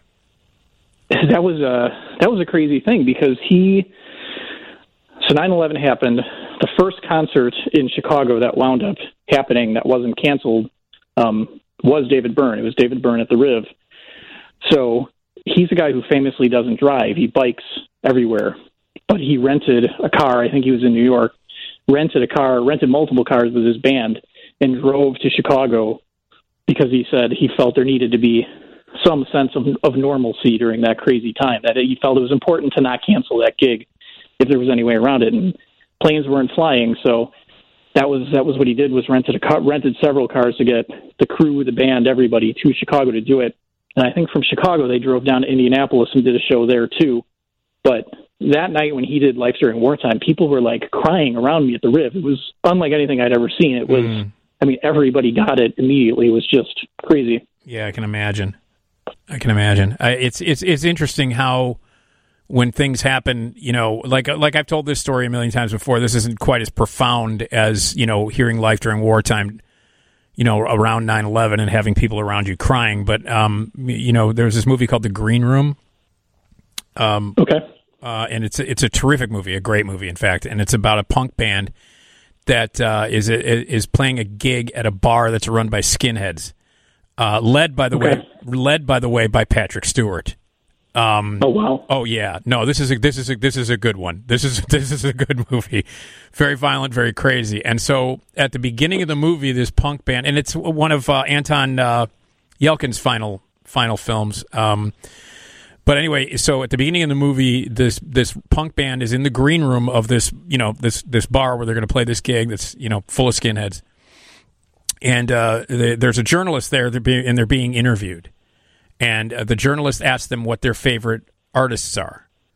and they're all like, they got a punk attitude, so they're naming like punk bands or bands that nobody ever heard of, or hardcore bands and things like that, just, with their punk attitude. Then towards the end of the film, when things, cause basically what happens is they get trapped in this green room, these skinheads are going to kill them, and it gets really ugly and really violent and really crazy, and it's also a great film. But anyway, so later in the movie, when the crap has already hit the fan, and they're under a ton of pressure, and they know they could die any minute, and they're trying to escape from this place. It's just blood has been spilled, people have died, and it's terrifying at this point, and they're very vulnerable and very scared. So, right at that point, as they're going to bust out and try to get out of the club. And they're preparing, they're trying to get weapons ready. They're preparing to bust through the door and fight these skinheads and get the hell out of there. And they could die. And at that moment, they start admitting their real favorite bands. Okay. And, like somebody, I can't remember what some of them were, but they were like, mainstream stuff or pop. You know what I mean? And they finally... This would be me admitting I love Bryan Adams, yeah. Yeah, exactly. It was that kind of thing, because they're punk band. They had that punk attitude. They wanted to maintain be cool. that. Right, yeah. So at the end of the movie, when all the crap hits the fan and they might die, they start actually telling people, they start admitting some of their favorite bands. And one of the band, I think it was Anton Yelchin. Was it Anton Yelchin? Tom? I think so. He says Prince. And wow. So he says Prince. And so Green Room came out the day after Prince died, and it played at the Music Box, and I saw it the opening night. I saw it the Friday. Prince died the night before, and so it was the theater was like about 3/4 of the way full, big kind of excited crowd, and everybody's watching this movie, and it's a really visceral film. You know what I mean? It takes you on a roller coaster ride, sure. And so at that moment when he says Prince, because Prince died the day before, the entire theater erupted in applause. And it was just this moment where people were like, oh, and then the entire place, including me, we had tears in our eyes and we were just applauding when he said Prince. And it was really an amazing moment. You know what I mean? It was one of these moments where it's like, wow. So I as people are wont to do, I posted on Facebook this experience that I had just had, and evidently it happened around the U.S. Like at screenings, At screenings of Green Room, people went nuts when they said Prince, and it's just a testament to the kind of impact that like artists have on people, Yeah, that was one of the things we talked about. And Prince came up in this conversation. Bowie too, was that. The Talking Heads, I mean, just like Prince, almost at the same time in the early to mid 80s, into the late 80s, early 90s, looked and acted and sounded different, right? Nobody sounded like Prince. Nobody looked like Prince. Nobody looked like the Talking Heads. No one sounded like them. And I think they played a real role at that point in making it okay, helping people to accept, to wrap their head around something that looked or acted or sounded different. And we talked about the fact that that's a role music kind of has always played, and certainly maybe in the world today is more important than ever. Was that a concerted effort on their part to be different? Or I mean, obviously, I don't think it was fake. You know what I mean? I think they are who they are. But did they actually recognize that the kind of difference that they were making? I think certainly, at least David Byrne did. I think there was a concerted effort at all times to not repeat himself, to not do anything. I think for him, for sure, it was a concerted effort to always push forward to something that was different and new with no repetition. Yeah. Well, because, even to this day, he just refuses to look back, which I kind of like that about him. No, I agree. I totally agree. And I remember when Stop Making Sense came out, when the movie came out, Jim. I'm not kidding. My friends and I went down to the Fine Arts Theater on South Michigan Avenue, like every weekend, and saw it. Like I don't know how many weekends in a row. Would just go? What do you want to do? Let's go see Stop Making Sense. I still maintain it's the best concert movie ever made. I just saw that it's streaming on Prime, so I'm going to need to watch it again. It's unbelievable. And Jonathan Demme, man, I mean, that guy could make concert movies. Pretty good for the guy behind Caged Heat. Yeah. And also, I mean, he did the Spalding Gray one man shows. He directed those too. I mean, it just Jonathan Demme was so prodigiously talented. I mean, despite the fact that he made Silence of the Lambs, it's just knock it off, will you? Just knock it off. It was. I have to tell you, Tom. Do you have a list of movies that you were insanely disappointed by? Like you went in with like really big expectations? Because for me, number one is Silence of the Lambs. Without question, number one is Silence of the Lambs. I think I stopped going into movies with any sort of expectations about 10 years ago. Was there a specific movie that did it for you? Like you went in with expectations and went, oh. You know what? I don't really know. I don't really know when it started, but I was just like, I found it better to be a pessimist about things. Yeah, well, then you can't be disappointed. Yeah, because you're either pleasantly surprised or you're right. So, Jim, was there ever a movie that you were really looking forward to and then he ended up being like, oh. And then hated, yeah, I'm trying to think. Like really disappointed. For me, Silence of the Lambs is number one. I mean, it doesn't even come close. And I've been disappointed by a lot of movies, but that one was like, oh, you got to be kidding me. I got to think about that one. Yeah. See, I like Silence of the Lambs, though, I will say that. But look, I'm the only person on the planet that hates that movie. Seriously. And I understand that. I acknowledge it. Look, I saw it 3.5 times in the theater because every single person that I know and respect loves it. So I would go back and try and give it another shot. And by the fourth time I was in theater, I left after about 40 minutes. I was like, I can't sit through this anymore. Yeah, you gave it the old college try. I tried, man. I just can't do it. But I'll tell you this. The performances are great. I just think the movie's repulsive on every level. I can give you a series that just like you just said, everyone whose opinion I respect to the nth degree loves it. Yeah. And it did nothing for me. And I've tried so many times to watch it on Netflix. I did finally get through it, and I'm just like, Mad Men. Yeah, I liked Mad Men. I didn't love it. I thought it looks fantastic. I think it's period appropriate. It's well done. Yeah. I like the little cues they give you subtly along the way to tell you where we're at year-wise, how it's progressed. But, right. It just didn't do it for me. I mean, I liked it. I didn't love it. But it gets a pass because of Elizabeth Moss is in it. So that right there makes it good. So I'm going to say Metallica's output for the last 20 years. Are you including the Black Album? No, that's kind of the last stand. But honestly, I mean, I don't really get the hype. Load and Reload have moments. I there are moments on both of those. I enjoy. I think Load and Reload are both pretty good. I back those. That's it though. After that, like Saint Anger. What the hell Saint was Anger's it? terrible. No, that's terrible. Gave us a really good documentary, though. Yes, it did. That documentary is hysterical. Yes, it is absolutely. It is. But I mean, I back the Black Album. I know, like all the hardcore Metallica fans that are like, "This sucks. They sold out." Like, shut up. They feel the need to say that. They enjoy it too. No, it's a terrific record. It's a great record. So, all right, hold on a second, Jim. Sure. All right, and that, by the way, Remain in Love is out, and it's Chris Francis' book from the Talking Heads, and Jim got to interview him. He also got to interview some really other amazing people, which we're going to talk about more, and Rock of Ages, another exciting edition, is coming up right here on WGN.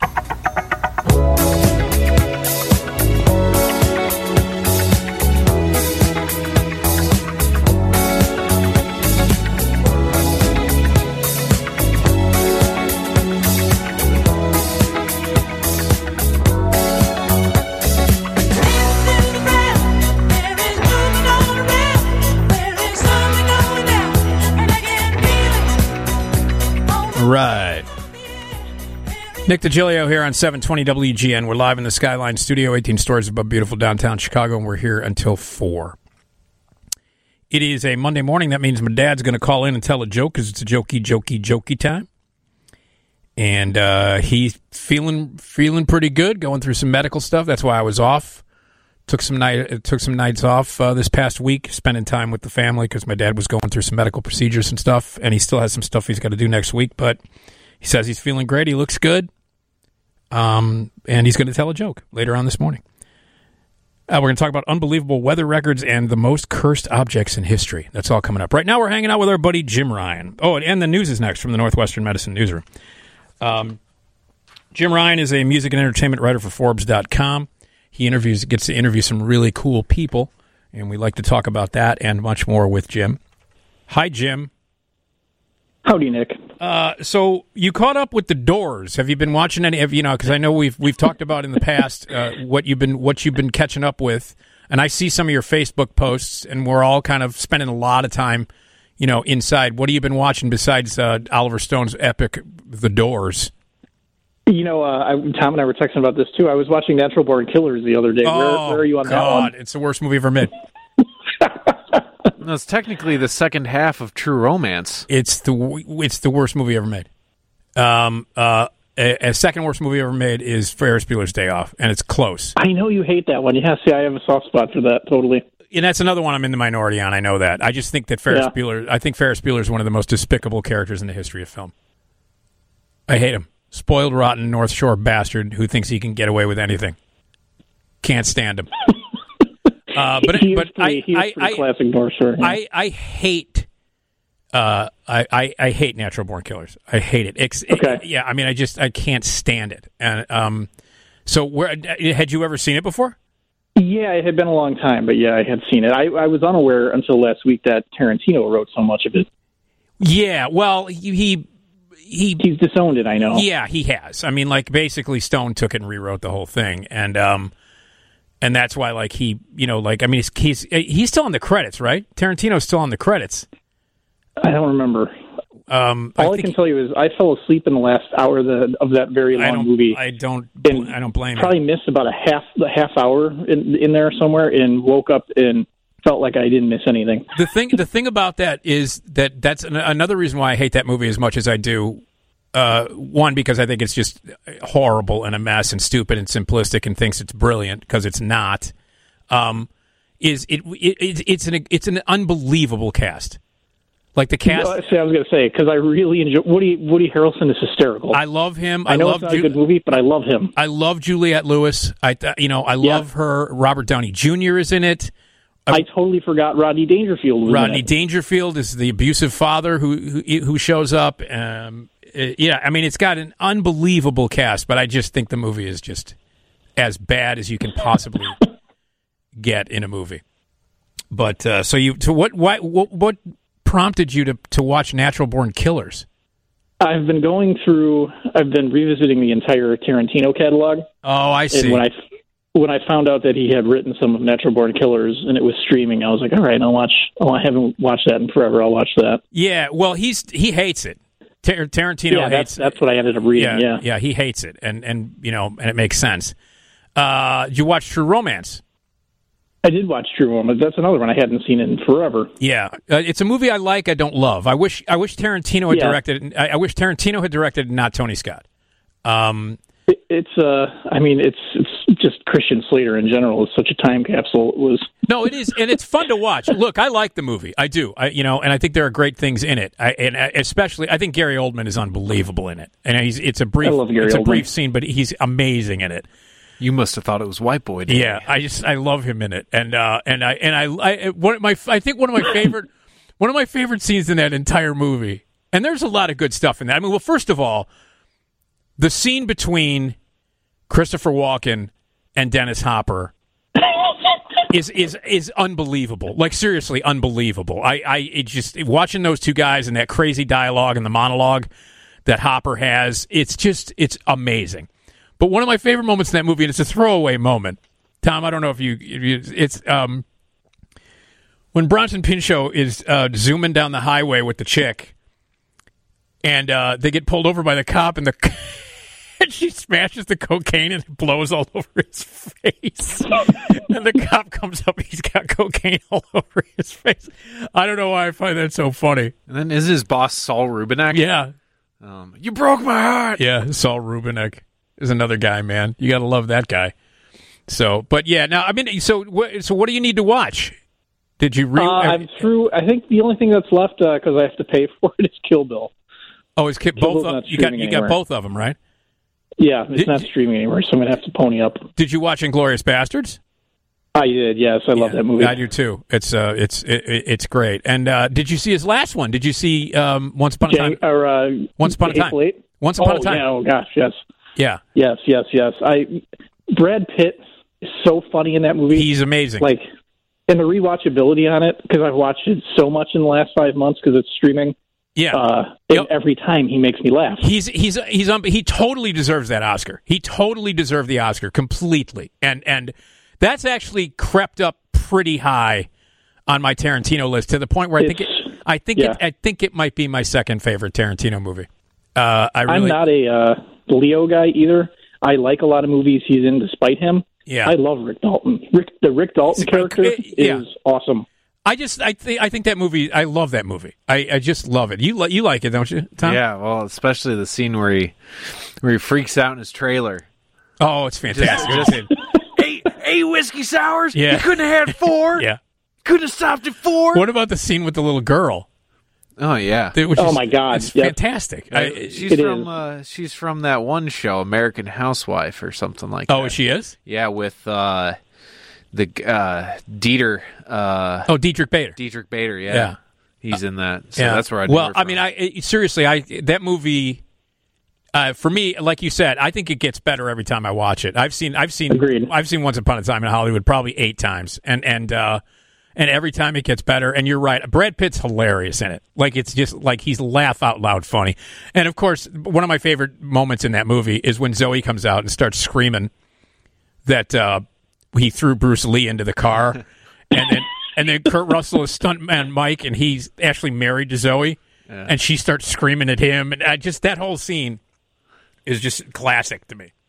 If you beat anybody to death with your hands, you go to prison. It's called manslaughter. Yeah. I know that the Bruce Lee family was not happy with that portrayal. No, they were not. Yeah. But it's funny. It is funny. Yeah. No, the way they recreate the old radio stuff and do some of the, because I know some of the movie and TV scenes they threw the Rick Dalton character into, like there's Mannix, I know that existed, but some of that stuff's totally fake, made up by Tarantino, right? And you can't tell if you don't know, because I didn't grow up watching that stuff. Yeah. You don't know what's real and what's fake because it's so well done. Yeah. The Great Escape stuff is pretty awesome too.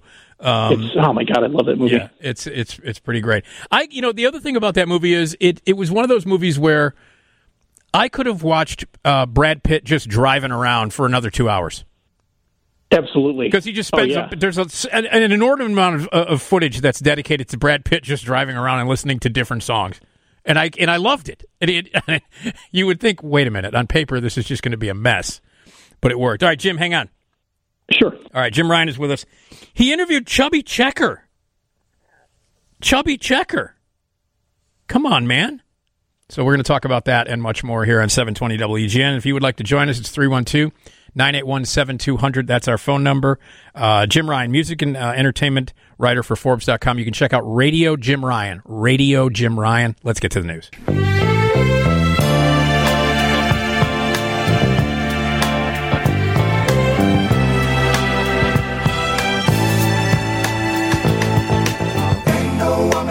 I've got. Ain't no woman like the one I've got. Ain't no woman like the one I've got. Every day the sun comes up around her. She can make the birds. All right. Nick Digilio here on 720 WGN, and we are live in the Skyline Studio, 18 stories above beautiful downtown Chicago. We're here until 4. My dad's going to call in and tell a joke because it's a jokey time. I took a few nights off just this past week. I know people were concerned. First couple of nights I took off because it was impossible to get down here and because of the riots and stuff like that. And also this past week, my dad went through some medical stuff, including a procedure and a bunch of tests. So I decided I was going to stay with my family.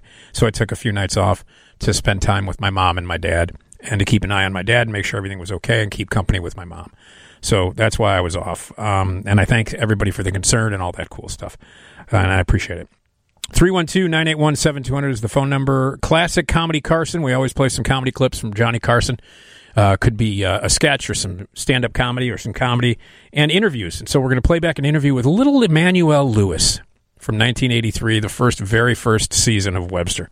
So we'll play that back. Of course, Johnny loved him and found him absolutely adorable. Jim Ryan is with us. He's a music and entertainment writer for Forbes.com.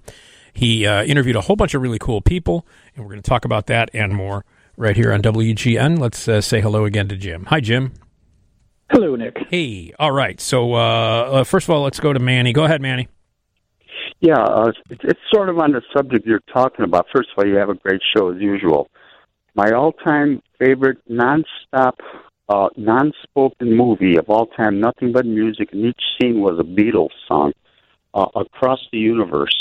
Yeah. I don't know if you ever saw it. Yeah, it's one of my favorite movies. There's dialogue in that movie, Manny. Yeah. It's not nothing, but I mean, it's just music, and each scene is appropriate. Yeah, to Beatles songs. No, I know but it's not just music. Right. I just wanted to let you know it's not just music. There are people. I forgot. No. There's dialogue. There are scenes between actors and actresses. They just bust out into song.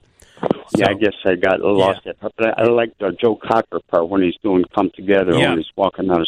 I love that movie. I love that movie. It's fantastic, and I agree with you about Stop Making Sense. Yeah, it's a great movie. Okay, thank you, man. That's all I needed to say. All right, thank you, man. You ever see Across the Universe, Jim? Yeah, that Fiona Apple cover of the title track is just lovely. Well, no, that's from Pleasantville. Was that in Pleasantville? Yeah, the black and white. I haven't seen the movie, but yeah. Yeah, no. The movie Across the Universe is a musical with Evan Rachel Wood and Jim Sturgis. Yeah. I love that movie, and people hate it. I remember when it came out, I caught so much flack for giving it a rave. In fact, I put it on my top 10 list the year it came out, and my two critic buddies, Eric and Colin, were just like, "What is wrong with you?" So, did they hate it because it was a musical, or what was? I think they thought. I remember liking it. I thought it was great. I'm not really sure why they hated it so much, but the movie did not make any money, wasn't very well received, and I don't understand it. I think Across the Universe is a great movie. I really do. So, Jim, you talked to Chubby Checker. Let's talk about that. Come on, man. How great is that? It was awesome. This has been kind of my thing this year, is trying to find some of these artists that are still around, especially, with touring taken off the table, because he's supposed to be performing, I think in the next couple of weeks in St. Charles. Chubby was supposed to be at the Arcada Theater.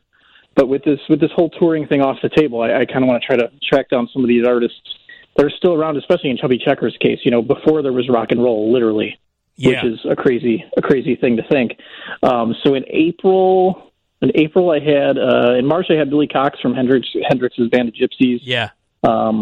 In April I had the Lyman from the Stones. I had Jimmy Webb in May, Dion in June. Last month it was Chubby Checker and Irma Thomas. So, it's the 60th anniversary of the Twist. The only song that's topped the Billboard chart twice. Twice? How did that happen? What's the story behind that? Because kids loved it when it came out in 61, and when parents finally, accepted the fact that it was a catchy song instead of being annoyed by their kids doing this dance, they started doing it. So it started becoming a hit amongst celebrities in the clubs, and it topped the charts a second time because adults started enjoying it. So I think it was 61 the song came out, and it hit right away. And then in 62, again, it had come down the chart and went right back to number one. Wow. Because you had a bunch. Then it sparked that whole. You had the dance craze across the country, and then you had all these artists working twist into their songs. Peppermint Twist was a big one, and so it was. Billboard has gone back. I think in 2008 and in 2013 they did it again. They put together the list of the 50 biggest hits in history of the Hot 100, and both times they've named the Twist number one. Wow, so is that right? Undeniable. Yeah, the biggest song of all time is what they've called it twice now. Isn't that crazy? Not the Beatles. Isn't that crazy? I never would have thought of it. I realized the impact that it made and how popular it was, but boy, I never would have thought it would have that kind of title. Well, because it translated to other artists, working the twist into everything. You had films about it. You had the dance craze. That was kind of really sparked by Dick Clark's American Bandstand, because at that time they were still filming in Philadelphia, and Chubby Checker was living in Philadelphia at the time. Yeah. He was like 15. So it's crazy all the different ways that had an impact on, culture and society. I heard that dancing didn't exist before Chubby Checker invented the twist. I don't think people danced before that. I mean, he's got some pretty bold proclamations, and that is certainly one of them. Dancing did not exist before Chubby Checker. Yeah, my source was an anonymous man named Schmubby Schmecker. I'm not sure where he is. Yeah. So how's Chubby doing? What's it like? What's it like to talk to Chubby? I mean, it's amazing, right? I mean, he's still living in Pennsylvania, but I mean, his story is crazy. It was the cotton fields of South Carolina to the projects of Philadelphia, and lo and behold, the twist takes off, and he's still in high school. That's crazy. Yeah, he recorded it in a local Philadelphia studio. Eventually, it made radio in Pittsburgh. But what really set it off was starting to appear on American Bandstand with Dick Clark. Yeah, and that did it, because then that sparked the dance craze. Right. Do you call in addition to just the catchy song that was a radio hit? Now you've got, this new fledgling idea of television. Do you call him Chubbs for short? I did not. It was hysterical because I'm like, how do I address this man? Right? I only had that issue twice. First time was Ice Cube. Like, how do you do, like, Ice, Cube, what am I... Mr. Cube? What am I calling him, right? Like, then the second one was Chubby Checker. I met Ice Cube once. He was in town to pick up an award for Boys in the Hood at the Chicago Film Critics Awards, and I picked him up from the hotel. And he and his crew, and he said, you can call me Talkative? Cube. You can call me Cube. Yeah, well, this was 1992, so he was still a hard ass at that time. You know what I mean? Okay. So I had a tape deck in the car, so I put on Original Gangster by Ice-T. I popped it in. Okay. And Cube goes, yeah. He goes, you listen to T? And I'm like, yeah. He's like, all right. I figured you would have put on No Vaseline or something. Well, like that was pre-No Vaseline. Oh, was that pre-No Vaseline? Yeah. But I popped in I popped in OG, and he was just like, all right, because I'm a white boy, and I pipe in, and it wasn't just like my lack of knowledge, because I know, especially early '90s hip hop, the early '90s hip hop, late '80s, early '90s hip hop. Forget it. That's all I was listening to. Like between between '88 and like '94, until the Chronic came out, then I stopped listening. I know that's weird, but when the Chronic came out, I stopped listening to hip hop. What's wrong with you? No, I don't like the Chronic. I don't like it. It had to be one of my lamest moments answering the phone, because I pick it up. Hello, he called me. I pick up hello, and he goes, yo, what up? This is Cube calling in, and I go, hi. I go, hi, Ice Cube. This is Jim Ryan and Forbes. I'm like, all right, hang on a second, Jim. Yeah. Hi, Ice Cube. Hi, Mr. Ice Cube. If I ever met him, I would ask him to sign my DVD of Are We There Yet? Are We There Yet 2? I thought that was Are We Done? Or is it Are We There Yet? Done yet? Are we done yet? Oh man! All right, let's take a break here. Jim Ryan is with us on 720 WGN. We're going to talk about an interview that he did with Robbie Krieger from The Doors. And we got a game of Rock of Ages to play too. That's all coming up right here on WGN.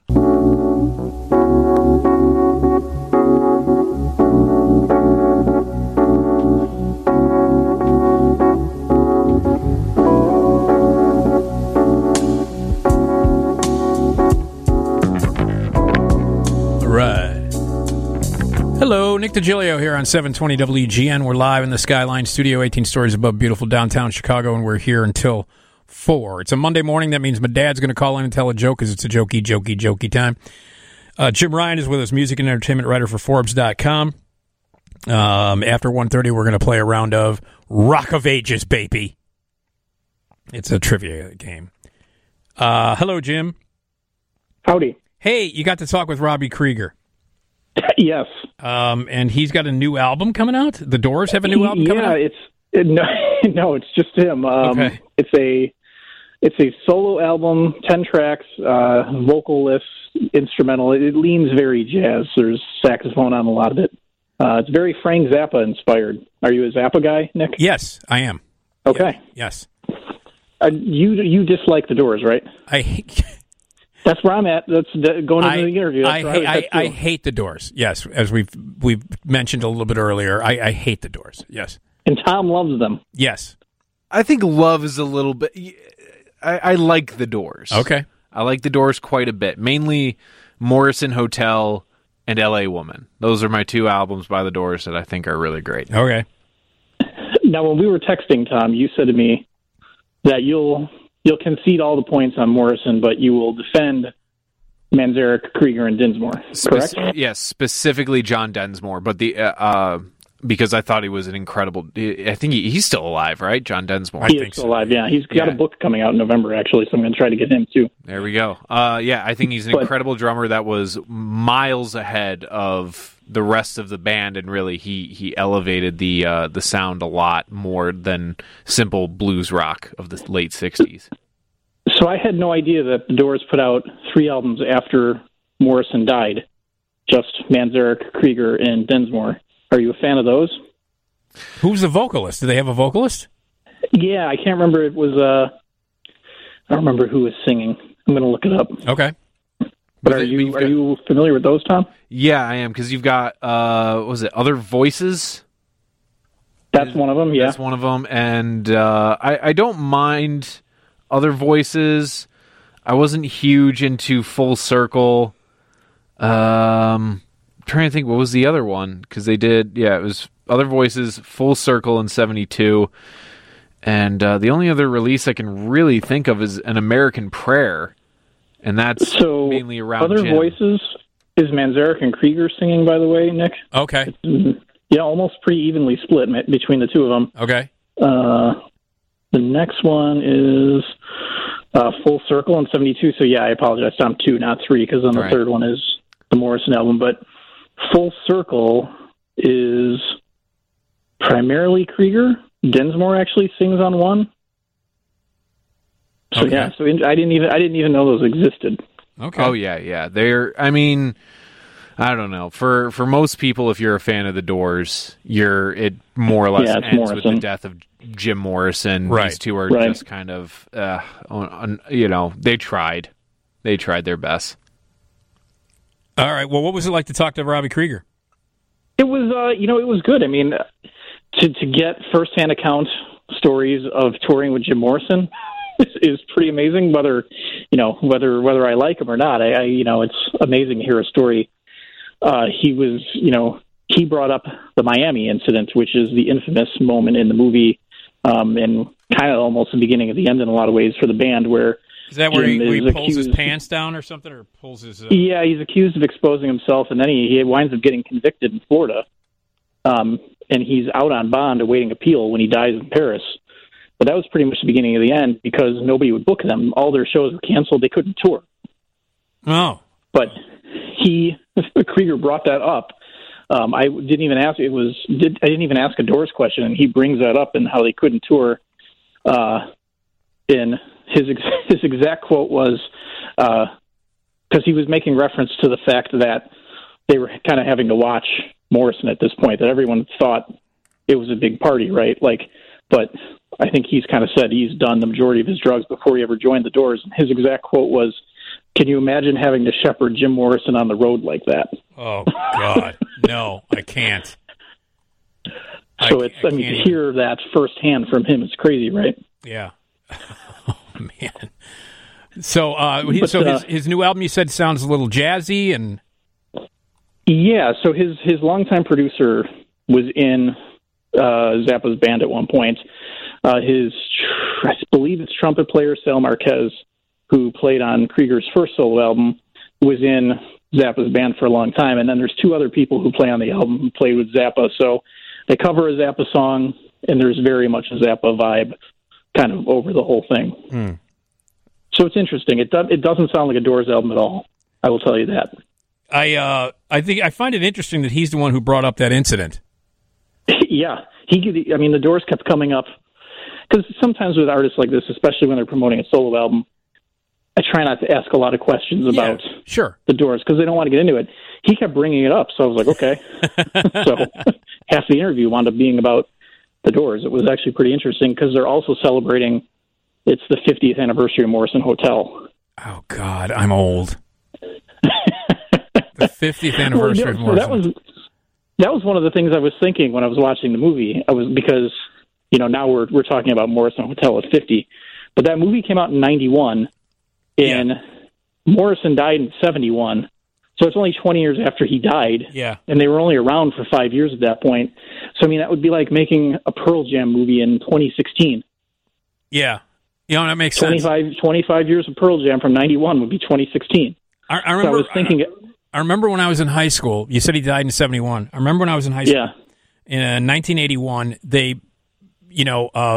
everybody was listening. Everybody in high school was listening to the Doors. And this was like in 1980, 1981, and everybody was listening to the Doors. And I remember there was a cover of Rolling Stone, and you could probably look this up online. There's a cover of Rolling Stone, Jim Morrison on the front, shirtless, and it says he's fierce, he's fierce, he's popular, and he's dead. And they did an article. That about says it. They did an article about the resurgence in the popularity of the Doors because, like in 80 and 81, their record sales went through the roof for some reason. I mean, it was FM radio was probably playing a whole bunch of stuff.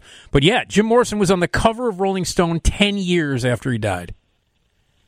But I mean, 25 years from that band starting is, 91. Yeah. So I mean, that's crazy to me. It's crazy to me to think that at the time that movie came out, that's where that was at, that it would literally be like watching an Eddie Vedder movie in 2016. That'd be 25 years from the band starting. Like, it's crazy to think of the Doors that way because I just think of them as classic rock. Yeah, it is. It is. Now, so his album's been released? It's out?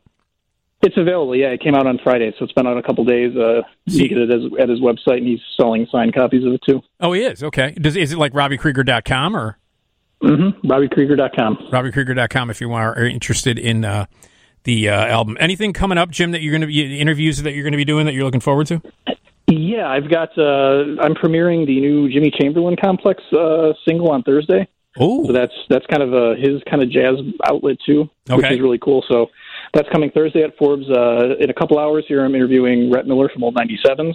Oh, cool. And that'll be running on Friday. They've got a new album coming out Friday. Very cool. That's one of our good friend Vic Vaughn. Loves old. Yeah, Vic and I have talked about them many times. Absolutely. he loves them. All right. Well, listen, Jim, you hang on, okay? Will do. Because I know you're about to have so much fun. We're going to launch into a Rock of Ages, which is a music trivia game, and Jim and I will play it, and we'll see how Jim does this time. All right? That's all coming up right here on 720 WGN.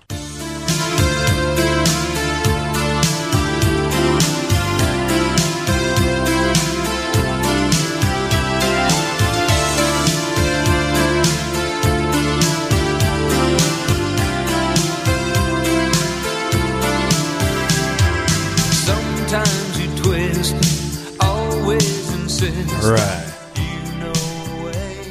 Nick Digilio here on 720 WGN. We are live in the Skyline studio here until 4 a.m. Coming up at 2:30, we always play some Carson Comedy Classics. Well, we've got an interview that we're going to play back with the little Emmanuel Lewis from Webster back in 1983. And my dad's going to call in and tell a joke a little later as well. 312-981-7200 is the phone number. Jim Ryan is with us. Joins us, good friend, really cool guy, music and entertainment writer for Forbes.com. Every time Jim is on, we play a round of the music trivia game, Rock of Ages. Hi, Jim. Hi, Nick. Hi. Are you ready? Do you want an honest answer? No. Okay. Probably not. Probably not. So go ahead anyway. All right. So if we, whoever has the most after a couple of rounds here, will win the Porsche from Risky Business. Wow. Okay. Yeah. Before or after the it falls U-boat in the commander. lake? Well, who's the U-boat commander? Yeah. Well, he gets it fixed. He does get it fixed. So, but I mean, like immediately after the lake. Okay, so no, you have to dig it out of Belmont Harbor. That's the only problem. Is if you win, you have to dig it out of Belmont Harbor. Is that where that scene was shot? Was Belmont Harbor? Yeah, and they built that pier. There's no pier at Belmont Harbor. They built. I was going to say because I used to live across the street from it. Yeah. Yeah, no, that pier that collapses when the Porsche falls onto it. There was no pier. There's still no pier. There at Belmont Harbor. No, there's definitely not. And I remember seeing the movie in the theater, and I'm like, that's not real. Yeah, that's where the scene takes place, Belmont Harbor. So, I did not know that. Okay. Yeah, I know a lot about that movie. It's my second favorite movie of all time. I love that movie. Oh my God. All right. I just watched that last week too. Yeah, I watch it pretty much. I watch it frequently. The weird thing about that is, Jim, I was 18 and I just graduated high school when that movie came out. Oh my God! Yes, yeah. It's like so I just when it was over, I was like, oh my God. So, all right, are you ready? Sure. 50s and 60s. Which country icon had her first child at 14, her fourth child at 18, and was a grandma by 29? Is it Loretta Lynn? It is Loretta Lynn. All right. Yeah. Did you not know that? No, I just knew she was a coal miner's daughter. Yeah, I'm trying to get her the 50th anniversary. That's coming up too. She's unbelievable. Yeah. Have you not seen the movie with Sissy Spacek? No, I have. I not. just totally forgot that detail. Oh yeah, man. It's been a while. I'm not going to lie. Yeah. I'm not putting in coal miner's daughter all that often. It's a really good movie. It's great. Yeah. So, but 50 years of coal miner's God, daughter. Loretta Lynn, man, she's so good. The Pill is. Did you ever read the lyrics to her song, The Pill? Yeah. Oh, my God. Yeah. It's No, wonderful. she's amazing. Amazing. Okay. All right. Tom's going to ask me a question now. We'll see how dumb I am. I don't think we need a question to see that. Thanks. Hey, 50s and 60s. What instrument would Fats Domino push across the stage with his belly to end his concert? Piano? That's correct. His name is Fats. He would push it across the stage with his belly. Well, I feel bad for these guys. You got Chubby Checker, Fats Domino. You got Obese Matt or something. They didn't. No, but they chose those nicknames. It's not like, you know. Oh, they didn't get called Diabetes Dan or something like that? No. Fats Domino, I mean, you know, they embraced it. He and Chubby Checker embraced those names. Yeah, I mean, good for them. Yeah. Both from around the same era, too. I'm glad that they weren't ridiculed for those names. They're terms of endearment. Yeah. Anybody else had a moniker that was fat? Minnesota Fats. Minnesota Fats, the pool player. I guess you could say Meatloaf. Meatloaf. Did I ever tell you this? I've told you this, right? When Fight Club came out. Now you know. I don't know, Jim. I know he's in it. Yeah. You know. You've read the New York Times, obviously. Oh, sure. So in the New York Times, whenever they write an article, and let's say they say the person that they're writing the article is about a guy named John Smith. So in the first part of the article, architect John Smith, blah blah blah, and then for the rest of the article, they refer to him as Mr. Smith. Mr. Smith, right? Yeah. So Mr. Smith did this. Mr. Smith did that. Okay, so New York Times ran a review of Fight Club when it came out. And when they first mention Meatloaf, they say Meatloaf, and then for the rest of the article, he's Mr. Loaf. That's fantastic. Mr. Loaf. Mr. Loaf. Yeah. I laughed so hard because somebody said, "Hey, you gotta," because this was it was online, and they were like, "You have to look this up. You have to look this up," because the New York Times referred to him as Mr. Loaf in the review of Fight Club. He's a bat out of hell, Nick, back into hell. God, he's so good in that movie too. Oh, all right. 70s and 80s, you ready? Yeah. Okay. For which hit did Dr. Hook and the Medicine Show make the cover of the Rolling Stone magazine in 73? Wait, say that again? For what?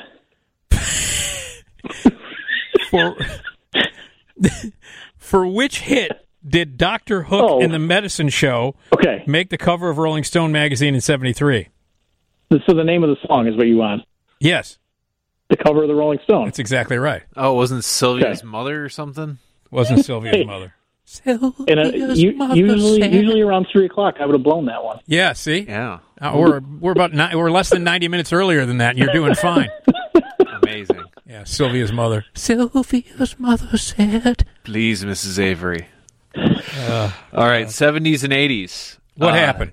In the Elton John astronaut saga Rocket Man, what time was 0 hour?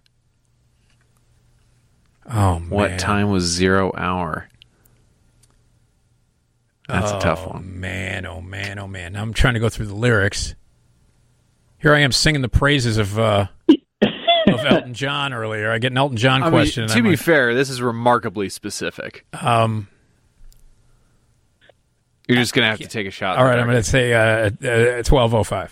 Nah, 9 a.m. 9 a.m. Yeah. 9 a.m. I should have known that. Seriously. I thought it was 5. Yeah, I was trying to go through lyrics. Yeah, I should have known that. That was pre-flight. 5 o'clock. Wasn't it 5 o'clock last night? Pre-flight or something like that? I don't know. That sounds right. Yeah. I don't know. I should have known that. Anyway. I'm disappointed with myself, quite frankly. Hey, speaking of, have you seen the movie Rocket Man, Jim? Yes. I loved it. I loved it, too. It felt more like a Broadway production than a movie, but I enjoyed it. It's a musical. Like it's tailor-made for that, yeah. No, it's a musical. But I loved it, They didn't advertise it that way. You know why? Because of the success of Bohemian Rhapsody, they wanted to, and Bohemian Rhapsody is horrendous. I hate that movie. I hate it. We hate it for the same reasons, but as a movie, it's very entertaining to me. Rami Malek is wonderful. My problem is just with the liberties they took with the story. Because the liberties were taken by his bandmates. I know. That's the thing that makes me crazy. That's the worst part of it. Like, to cheapen his role in their legacy, what's the reason? I just don't get it. Like, I think you could have still made a killer movie without doing that. But that's what bothers me. Yeah, but I loved Rocket Man. I loved it. It was good. Yeah. Okay. All right. It is 2-1. Jim, you are in the lead, and you have yet to get one wrong, as predicted. Wow. So we have to, Tom. Every time we book Jim, we got to book him early. Yeah, I don't know. We'll have to get him later next time. Let's see what he does around 2. Book him at 2 a.m. We'll play this around 3:30. There you go. See what happens. All right, are you ready? I am. 90s, 2000s. Yeah. For which music icon's 1998 passing did the Empire State Building light up its top section for 3 days? In blue. In 98? Yeah, in 98. They lit up the top. See, the font is so small on this. It lit up the top section in blue for 3 days of the Empire State Building. Sinatra? That's exactly right. Wow. Yeah. This is remarkable. Man, this is amazing. This man is on fire. This is unbelievable. He cannot be stopped. Got every single one of them right so far. I'm telling you, we're getting back to booking them at 1 o'clock again. Yeah, I think that's it. I did him a favor tonight. We can't have this kind of domination.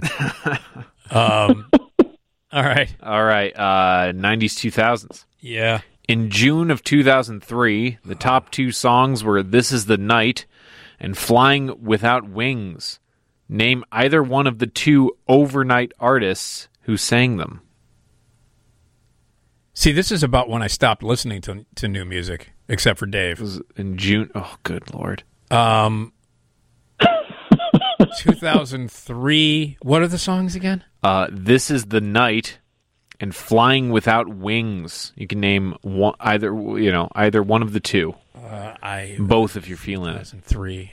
2003.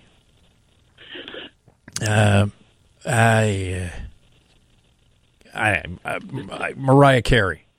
Not a terrible guess. Is it J-Lo? It is not. It is Clay Aiken and Ruben Studdard. Oh. From American Idol. How am I supposed to know that? I don't know, man. I mean, I know those guys from American Idol. Sure. Well, you stopped listening to new music, so that was your downfall. Yeah, except for Dave. Yeah, you were really missing the good stuff there. Sounds like it. Wow. All right. So those guys released now is Clay Aiken? Isn't he a politician now? Doesn't he hold office? I didn't know that. Doesn't Clay Aiken hold office now? I think he may have ran for office. And then what's Ruben Studdard doing? I don't know, just hanging out. He's probably Luther Vandross impression. He's eating a Reuben, is what he's doing. Yeah, where's that YouTube show? Rubens with Ruben. Yeah, you should. I'm serious. That would be. Let me call his people. Call up Ruben Studdard's people and say, "I got an idea. We're going to do a YouTube channel where Ruben Studdard just eats Reubens from different parts of the world, but also with celebrities. Celebrity Reubens. I got a hunch he's available. You think so? Is Clay Aiken a politician? Because I thought he ran for some sort of office of some kind in the world. Politics. Yeah, he did run. He did run for politics. Oh my God. He ran as the Democratic Party's candidate for North Carolina's 2nd Congressional District, and he won the Democratic Party. He did. Yeah. That's what I thought. But he was defeated. He was defeated by incumbent Republican Congresswoman Renee Elmers. Oh, poor Clay. Not a bad loss though. 59 to 41%. Oh. I figured he'd do worse. Yeah, no kidding. Good old Clay Aiken. Good Lord. In North Carolina as a Democrat, I had no idea that happened. Wow. Okay. That's going uphill. You remember how everybody was rooting for him, and then when Rubin won, everybody was disappointed. I don't. I do. I remember. I used to watch American Idol back then. My fondest memory of American Idol is the number of times, not recently, but you'll get it when I say the name, that my brother was confused with Taylor Hicks. Oh, okay. I can understand. Multiple times when we were out, people would come up to him and ask if he was Taylor Hicks. Did he say Soul Patrol? To this day, the name alone just makes him irate. You're not a member of the Soul Patrol, Tom? Can't say I am. Soul Patrol. Good Lord.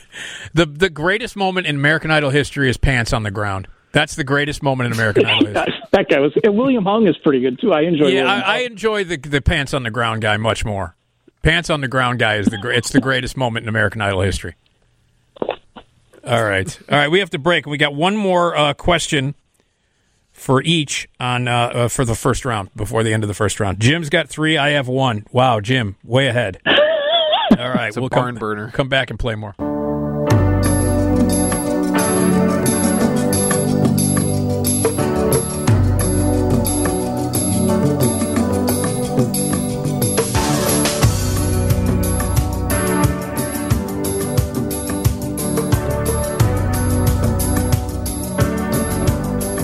All right. Hey.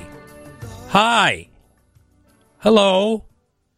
Nick Digilio here on 720 WGN, live in the Skyline studio here till 4 o'clock on a Monday morning.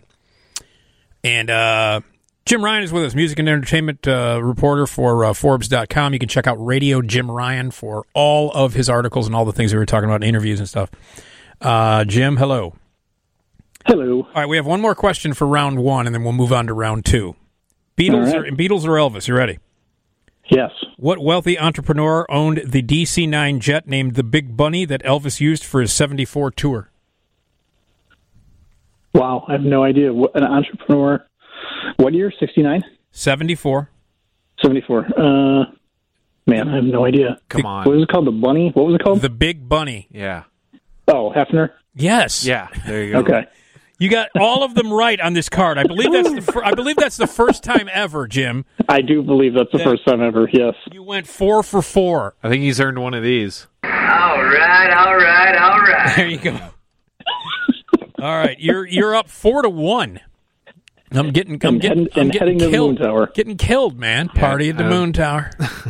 I don't think you're going to get this Porsche. All right, Beatles and Elvis. Yeah. Elvis and Arthur Fielder were planning to record together just prior to Elvis's death. What orchestra did Fielder serve as conductor for 50 years? The Boston Orchestra. I'm going to give it to you, Boston Pops. Boston But Pops. it was Boston Pops. I don't know about that. Oh, okay. shut up, Jim.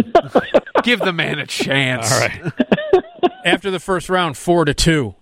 4-2. Man, Jim, impressive showing. Yeah, I told you. All right, Jimmy, you ready? Sure.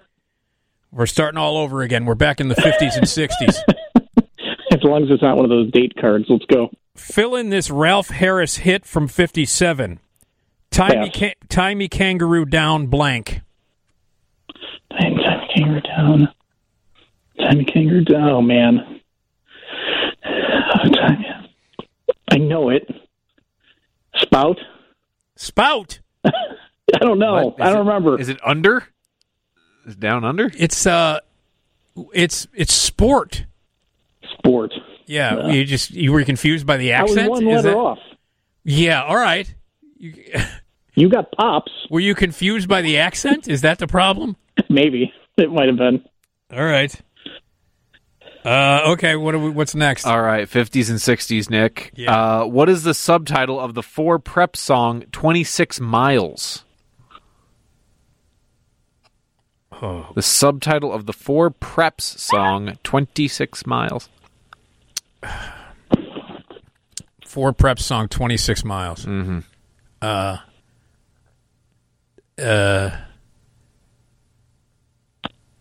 That's a lot of miles.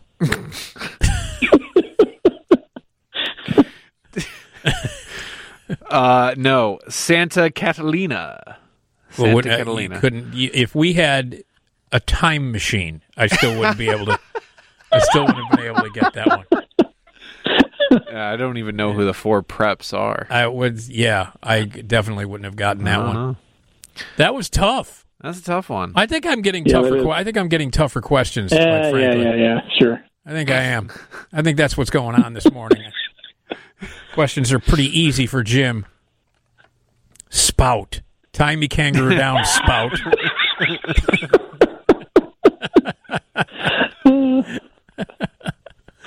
It's amazing that's amazing that song was a hit.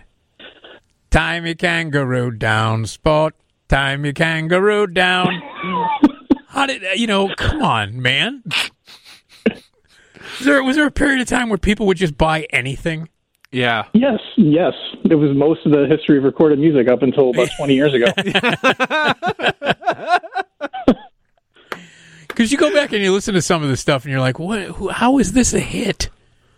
I mean, how did people voluntarily go to a store and put money down to buy this? It's I think Christmas singles are pretty much the epitome of that. Christmas singles? Yeah, like, I want a hippopotamus for Christmas. Who's going to buy that? Apparently everybody. I want a hippopotamus for Christmas. Yeah, it's like the most annoying song. Only a hippopotamus will do. Or Dominic the Donkey. No. Or hippopotamuses. Only a... You're doing great. The only reason I know it is because in Shoot the Moon, which is one of my favorite movies of all time, when Albert Finney is driving his daughters to school, they're singing in the car, and they're singing that. And I've seen Shoot the Moon so many times that I now know the lyrics to I Want a Hippopotamus for Christmas. And I have to tell you something, Tom. I honestly didn't know that was a real song. I thought it was just in the movie. Oh, my God. I thought it was just in the movie. I thought they were just. I was like, "What the hell is this?" That's real. That's 100% real. And you know what else they sing in his little? This is a little. You remember who directed Shoot the Moon? Yeah, Alan Parker. Okay. You know what else they sing in the car on the way to school as they're driving into school? Mustang Sally. No, Fame. Oh, good Lord! You know who directed Fame? Alan Parker. That's right. There you go. I think that's lovely. Good for him. Great movie. All right. Tom, you ever heard the Joe Pesci version of Dominic the Donkey? Yes, I have. Wait. Okay, just checking. Joe Pesci's got a version of it? That's pretty cool. Under an alias, I think he does it as Vincent LaGuardia Gambini. Oh, yeah, that's right. He did have that. But he also had an album called Joey Sings. Oh, wow. I'm not familiar with that one. Yeah. Okay, 70s and 80s. You ready? How old is that one? Yeah. I don't know. It's probably 60s. Okay, well, I'm going to have to look that up. In a Playboy magazine poll, what specific category included Led Zeppelin's John Bonham and Karen Carpenter on its best of list? Come on, man. Best mustache. Best drummers. Yeah, that's right. Wow. Come on, seriously. Oh, boy. Sexiest singles, I don't know. Oh, God. Okay. All right. All right, 70s and 80s, Nick. Yeah. What John Lennon song is subtitled We All Shine On? See, there you go. You got an easy one now. Yeah, that's the song. What's the first title? On and on and on and on. You know what? I'm blanking. You're gonna forfeit? Yeah. Instant Karma. Come on, Instant Karma. Think of the Nike ads. Yeah, Instant Karma, of course. All right, boy, I'm getting killed. Bad day at the ballpark. Yeah, I'm getting killed. I'm getting shelled. All right, 5-2. Are you ready, Jim? Yes. 90s and 2000s. What male R&B singer duetted with Celine Dion on The Beauty and the Beast and Regina Belle on A Whole New World, Aladdin's theme? Oh, man. Peebo Bryson? Oh, my God, yes. Did he? Oh! This is unreal. This is ridiculous. I almost said Aaron Neville, but then I was like, no, it's not Aaron Neville. This is ridiculous. I've never seen anything like it. This is completely ridiculous. I can't think of the name of Instant Karma, and then he's pulling out Peebo Bryson out of his nose. How'd he get up there? I don't understand this. All right. Hopefully this will be a little bit easier. 90s, 2000s. Give the birth year of Nine Inch Nails Trent Reznor within one. Apparently they don't know I hate Nine Inch Nails. I hate Nine Inch Nails. I hate them. Only good stuff Trent Reznor never did involves soundtracks. And I'm afraid of Americans. I'll give him that. Yes, that's awesome. What his birth date? His birth year. His birth year. Take a within one. So you've got one. You got a goalpost on the other side. 68. Just 65. Outside. He was born in 1966. He was. I would have gotten it. Yeah. Well, look at the big brain on Jim. All right, Jim. Here we go. Beatles are yes. Elvi. She came in through the bathroom window, was inspired by a burglary of Paul McCartney's home by a female fan. B, a fly on the bathroom wall. Or C, McCartney being labeled. What is this? Being labeled as if he were home. As if he were to the boss. It was being held to the label from the boss. What is the last one again? I just actually want to make you reread it. Linda McCartney being treated as if she were the boss. It's not that one.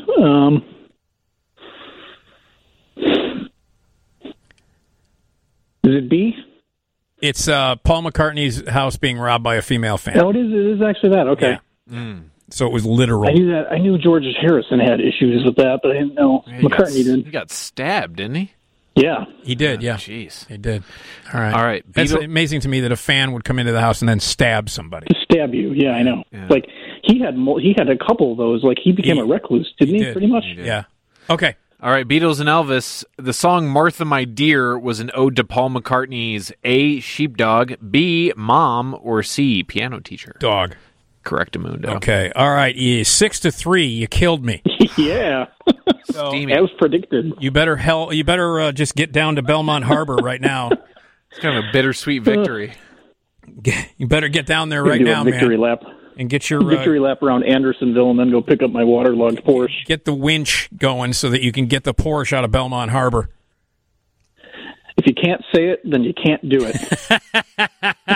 Thank you, Curtis Armstrong. I love that guy. So do I. Very cool guy. I got to meet him, and that was a fun night. Oh yeah, you came out. You got to come out, and you got your book signed. Yeah. I did. You know, Tom, I screened Revenge of the Nerds with him there. It was awesome. He's Booger, right? Yeah. What do you? How is that even a question? How are you going? He's Booger, right? I'm going to say this: people aren't screening that movie a whole lot anymore. You should watch it, man. No, I've watched it. He was pretty candid about that too. Yeah, he was. So. Yeah, there's a lot in that movie you can't do anymore. No, absolutely. No, yeah, you watch that movie now and you're like, ugh, implied rape. There's some cringy. Yeah, that's the one I was thinking of. Yeah. All right, Jim. Thanks, buddy. Thank you. Radio Jim Ryan is where you check him out, and he'll be back again next month for more music talk. Okay, the news.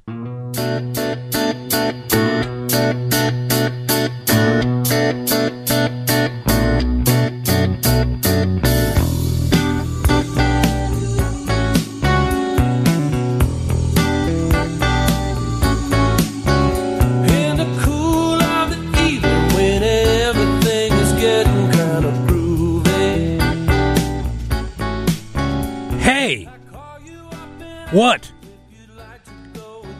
Nick Digilio here on 720 WGN, live in the Skyline Studio, 18 stories above beautiful downtown Chicago. Here until 4 a.m. Monday morning. That means my dad's going to call in and tell a joke, because it's a jokey time. My dad was one of the reasons why I was off during last week. He's been going through some medical stuff. He's good, and he actually went to Jewel, worked a little while yesterday. But he's got a lot of tests, and he had a bunch of tests and a bunch of visits this past week, and he had to go through a procedure that we were all concerned about. So I spent 5 days hanging out with my folks, keeping an eye on my dad, keeping my mom company, and keeping them company. So I was just hanging out with my folks and, hanging out with my family, and that's why I was off last week. Well, the first 2 nights I was off was because of the insanity down here in the Loop. And Tuesday night, I attempted to get down here, couldn't get in. Just couldn't do it. Had no way of knowing where to go or what to do. So, but the other 3 nights were because I stayed with my folks. My dad had a procedure. I wanted to make sure people knew why. I spent time with the family because my dad's got some medical stuff. He's still got to do it next week, too. Got some tests. Today he's got to go in. And then they have to schedule like a couple of tests that he has to do. And a procedure. He's got to have another procedure this week. So we're going to keep an eye on that. But that's where I was. I was hanging out with my family.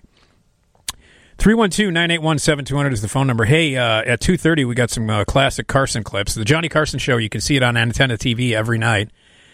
And we're going to play back the first interview ever with little Emmanuel Lewis from Webster. It's from 1983. Adorable little Webster. So that's coming up. If you want to jump in, it's 312-981-7200. Now, Tom, where do you stand on the Conjuring movies? Well, I find the subject of Ed and Lorraine Warren, who are the ostensible main characters of most of these, played by, Vera Farmiga and Patrick Wilson. Right. I find them to be a very interesting pair because they're kind of like the, incredibly important figures in terms of getting people to believe a little bit more in the occult and the paranormal and these sorts of things. They were kind of their own phenomena in their own time and pretty much solidified by the Amityville Horror, which was something that they actually investigated. Apparently, if legend goes that way. But I think the movies are fine. They're not really I think they're good. I like them better than I did when I first saw most of them. Like rewatching them at home, I was just like, yeah, these are actually pretty good, but they're not, I don't think they're spectacular, but the subject matter is fascinating. Yeah, I'm not a fan of the Conjuring movies, except for the first one. I thought the first one was pretty good. Mainly I thought it was well done. There was some creepy stuff in it, but I thought Lily Taylor was unbelievable in it. Yeah, and those movies have made like $1 bajillion. Oh, yeah, it's ridiculous.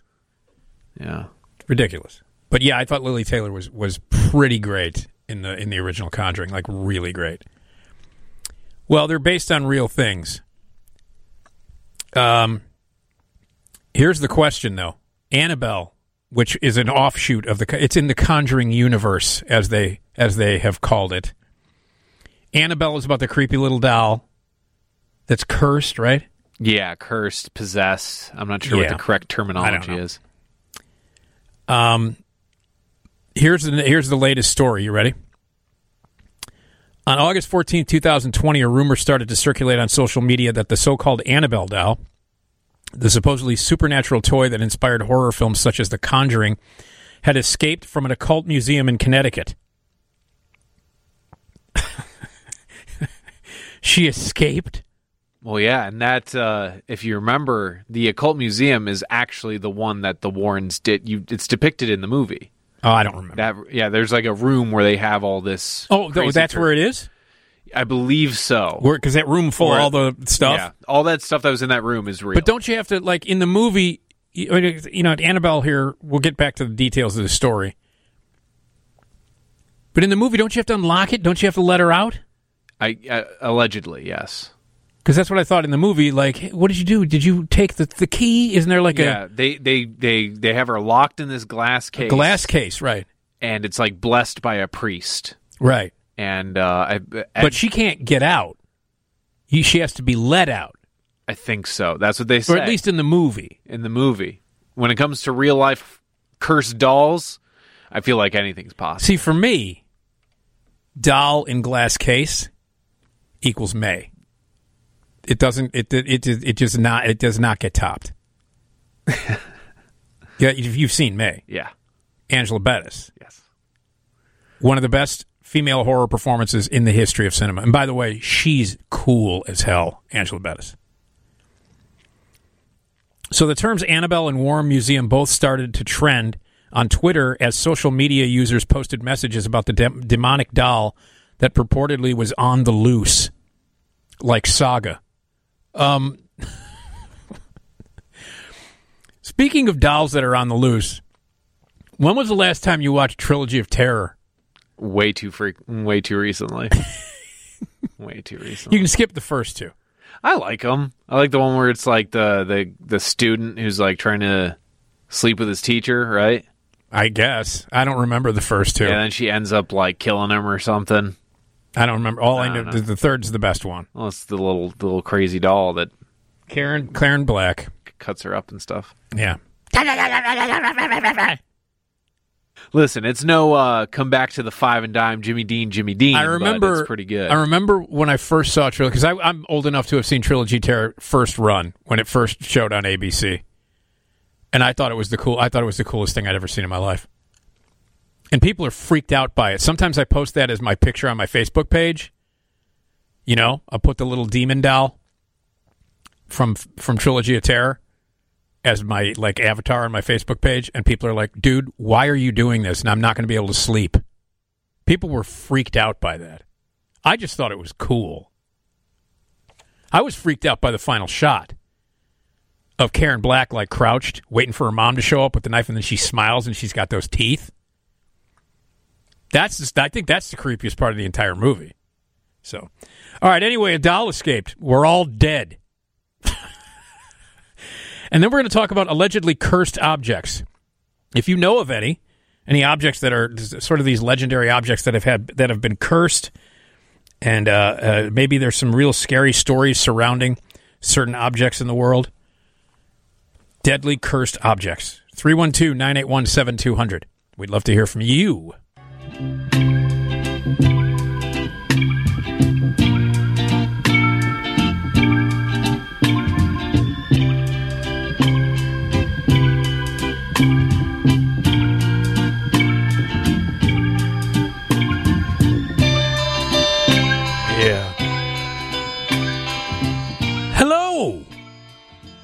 Nick Digilio here on 720 WGN, live in the Skyline studio, here till 4 o'clock on a Monday.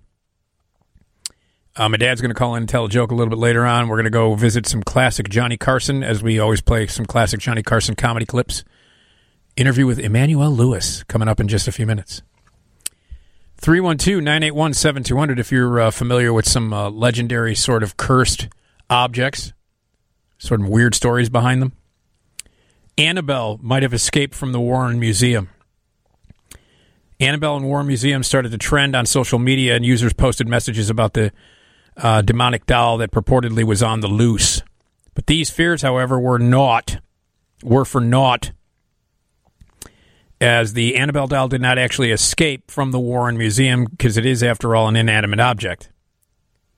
Hey, man, you're an inanimate object.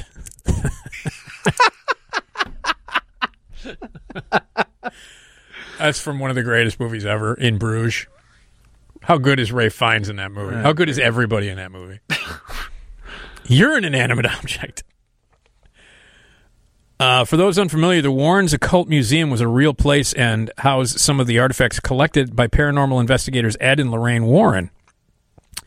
The duo are perhaps most famous for investigating a haunted house in New York in 1975. That investigation inspired the book The Amityville Horror and several films of the same name.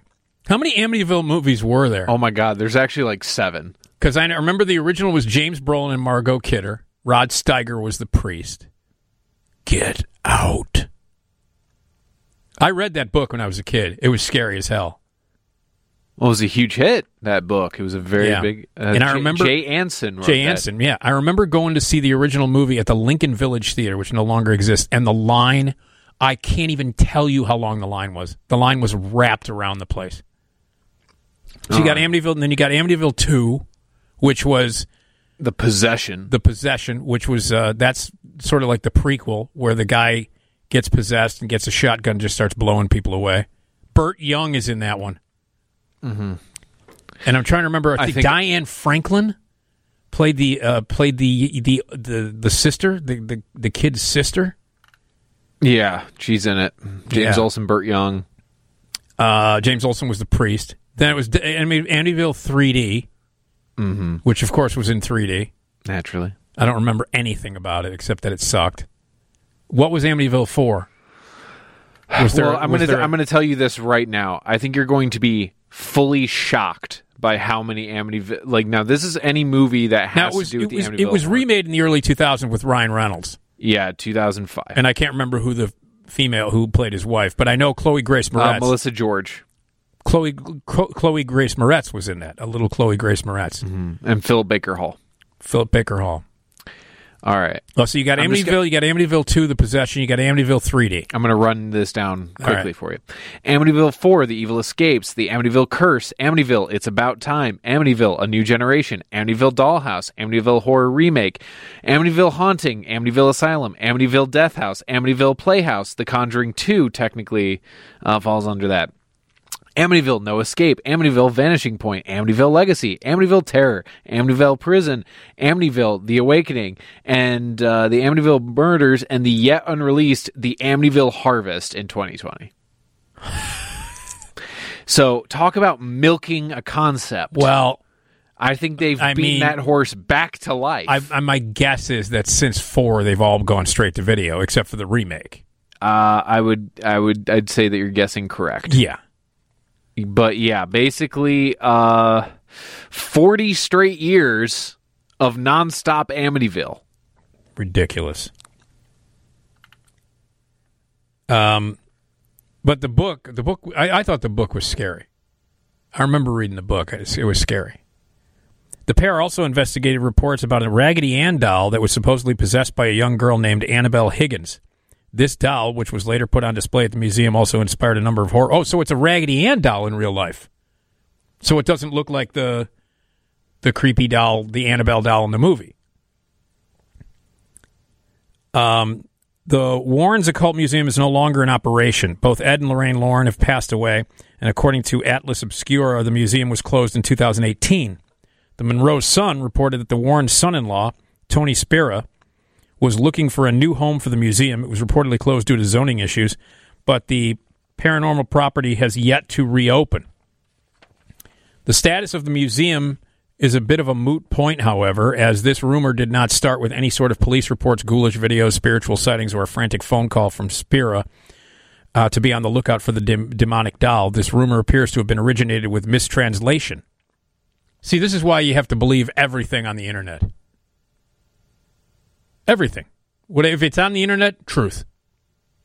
If that's the one thing I've learned about the internet, it's to trust everything that you read on it, especially the first time you look. The rumor started circulating shortly after The Hollywood Reporter published an interview with Annabelle Wallis, the actress who played Mia in the Annabelle movie. So wait a minute. So Mia, is she the little girl who owns the doll? Maybe. I don't know.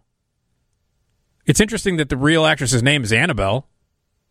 It's probably why she was cast. Kind of like how Liam Neeson was cast as Oscar Schindler for his affinity for making lists. Which, by the way, that scene is one of the funniest things in the history of funny. Like, ever. Yeah, not Schindler's List, though. No. I'm talking about, this is from Ricky Gervais. It's Life is Short. Just to give people context. Life is Short. Warwick Davis, and Ricky Gervais plays himself. Warwick Davis plays himself. Gervais and Stephen Merchant created it. And there's a scene where Liam Neeson shows up at Ricky Gervais's office because he wants to do comedy. And if you've not seen this, Google it. Watch it, and I guarantee you it'll be one of the hardest times that you've laughed in your entire life. So, just Google Liam Neeson, Life is Short. I'm sorry, we're closed. Let's do some improvisational comedy. I'm riddled with it. Liam Neeson is just a genius in that. Oh. Let's see. So the actress who played Mia talked about her new film, The Silencing. What the hell is that? The Silencing? I don't know. Doesn't that sound like a made-up made-up movie and like some made-up credit and some satire? The Silencing. From the masters of the macabre. As well as what it was like to work with Tom Cruise in The Mummy. Oh, yeah. Must be real proud of that work. God, that was a terrible movie. It killed the whole idea of relaunching the Universal Monster Universe. Just right away, it was like, no, we're not doing any more of these. Wallace also talked about running in her interview, and The Hollywood Reporter included a video of some of the escape scenes from The Mummy. As this news circulated on Chinese-language social media sites, the news about Wallace running appears to have been misconstrued as Annabelle the doll escaping. Oh, I see.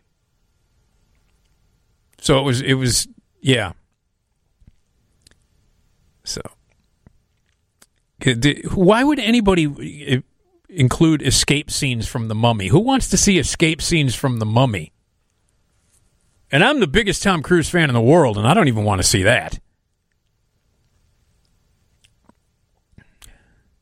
Do they have have they announced a date for the Top Gun? For the sequel there, the Maverick? No, I don't think so. Not yet. It was supposed to come out, I think it was supposed to come out in May, wasn't it? It was supposed to come out this year sometime, yeah.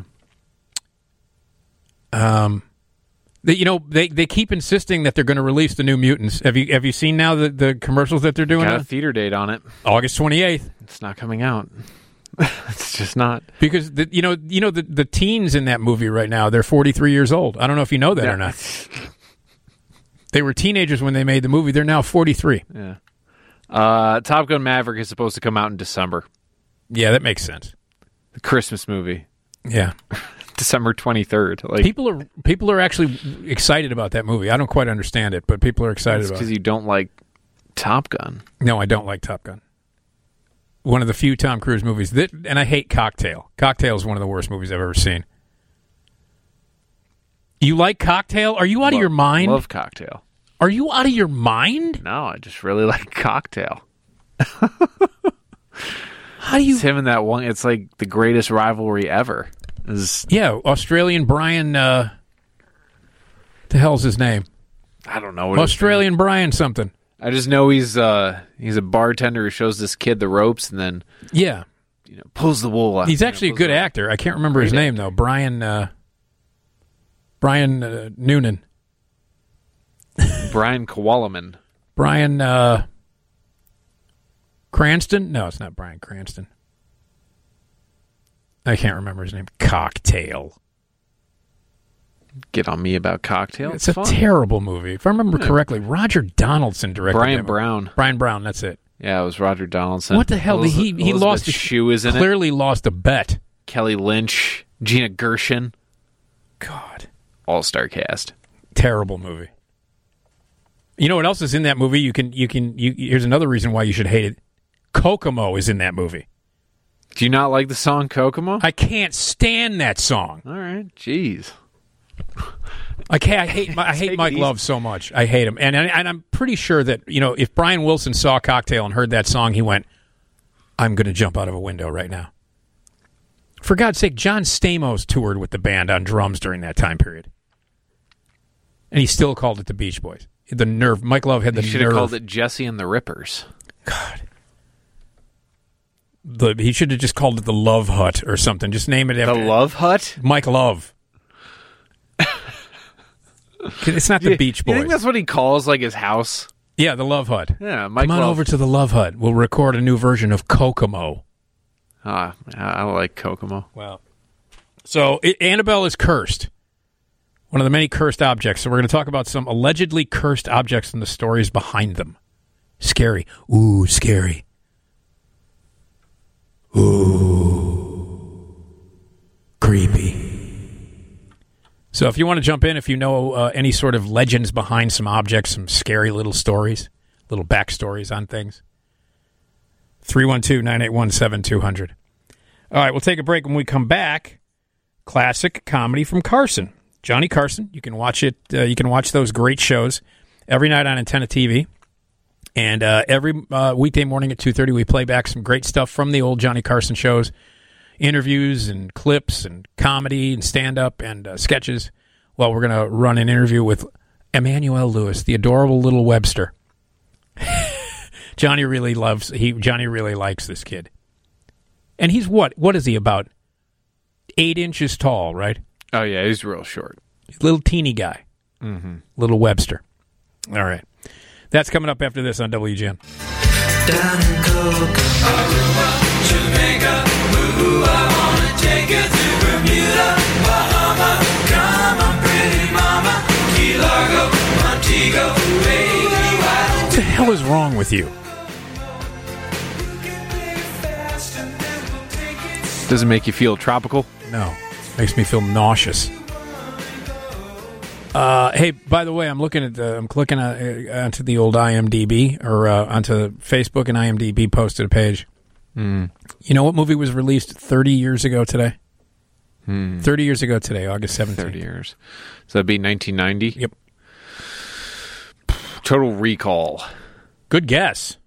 Is it Paul Verhoeven? No. Oh, okay. But that's the same year that Total Recall came out. Right, yeah. Wild at Heart came out on this date in 1990.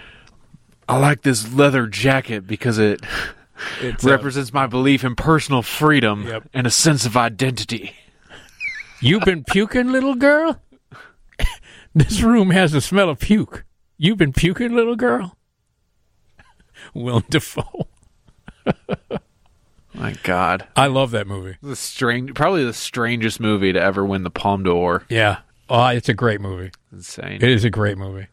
The leather jacket speech gets me every time. Yeah. Represents my belief in personal freedom. And man, Laura Dern is sexy as hell in that movie. Good God. But yeah, Harry Dean Stanton. Come on, man. Such a great movie. All right.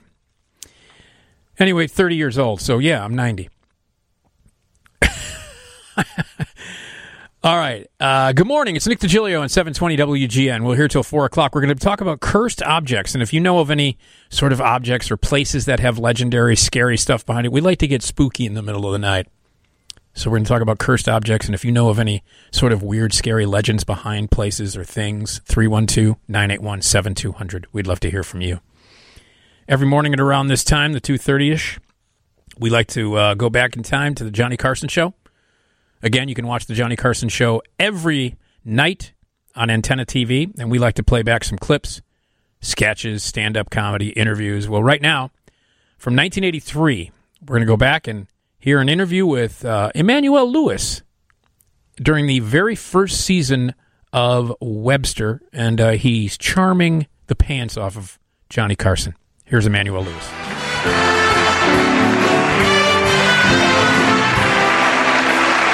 Emmanuel.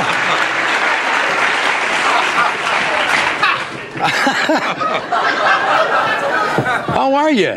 Fine, thank you. We've never met before until right this moment. That's right. Yeah, it's a pleasure to meet you. Thank you. Yeah. And me too. Me too, huh? Thank you, Emmanuel. You surprised me. For some reason, I thought you were going to be taller. Me too. Me too.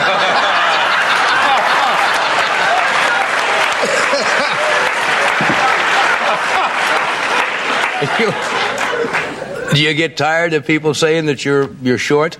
No. No? You mind telling us how old you are? 12. You're 12. You've done how many commercials have you done altogether? I'm not sure. Not sure? You quit counting, huh? Yes. Are you putting your money away in Yes. a bank account? Yeah. What do you think you'll do with all your money someday? What would you like to do? What would you like to buy if you could buy anything in the world? I'm not sure. Not sure yet, huh?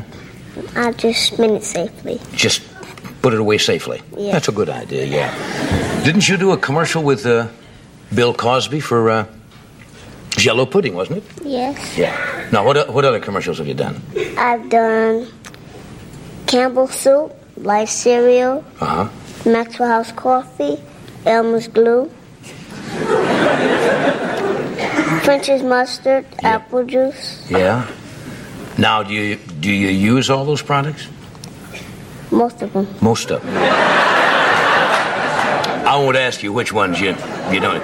I don't suppose you drink too much coffee, do you? No. Yeah. Okay. What grade are you in school? 6. You're 6th grade. Yeah. What's your favorite subject?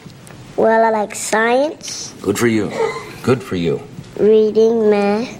Yeah. What are you studying in science right now? That's interesting. Well, how to connect batteries, dry cells together. Dry cells and batteries? Yes. Yeah. You like math too? Yes. Yeah. Well, they teach math, I think, a little bit differently now, don't they? Than at least when I was a kid. They're a different system. Do you know how they teach it now? Is it decimal system or something? Yeah, decimal system. How does that work? Can you explain it? What would be a kind of a problem you would have?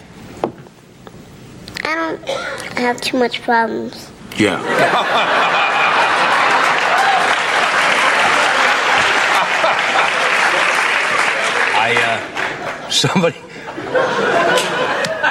Somebody told me you made a trip to Japan? Yes. What'd you go to Japan for? Well, I've done a commercial. Oh, for Japanese television? Yes. Ah. Did you like Japan? Oh, yes. Yeah. What did you find most interesting about Japan? Well, most of them were short like me. Most of them.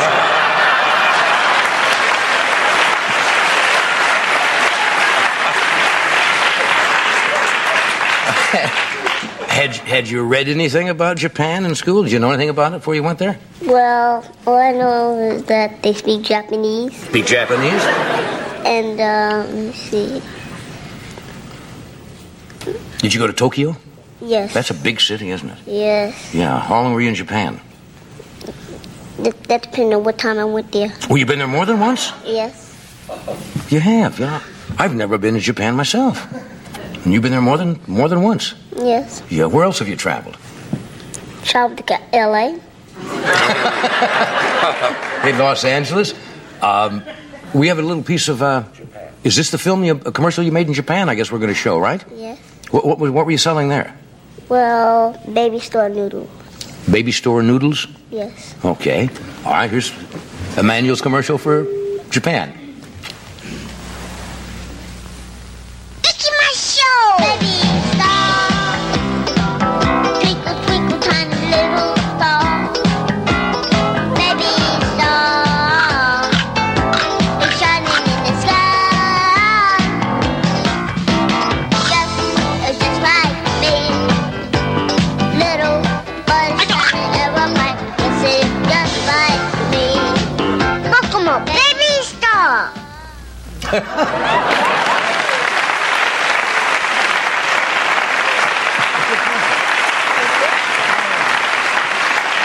Good commercial. Did you learn to speak any Japanese at all? Yes. You did. What can you say in Japanese? Uh, Can you say something in Japanese? Or? yes, let me think. Pokemon Baby Star. All I learned from Shogun was konnichiwa. I think that means how are you or good morning or something like that. Yes. Yeah. And sayonara. Sayonara. Of course, that means, I guess, goodbye. Yeah. What? You seem to be missing a fair amount of teeth there, up on the top row. Yes. Yeah. Did they just naturally come out, or? A little help from Mom.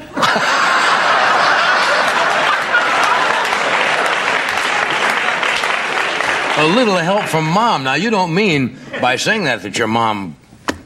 Yes, I do. Well, Mom will certainly be happy to hear that tonight on television. Mom, we have to talk to this later. Yeah, we have to talk to Mom later. I remember when I was a kid, I'd take you put them under your pillow for the tooth fairy. Right. Did you do that? Yes. And what was there in the morning? Sheet. A sheet. Yeah, well, I know that. Well, usually there'd be maybe a dime or something like that. Didn't the Tooth Fairy leave anything at all? No, didn't, huh? No. That was probably because you've got so many commercials going, you didn't need it anyway. You have a girlfriend? Let's put it this way, I have girls that are friends.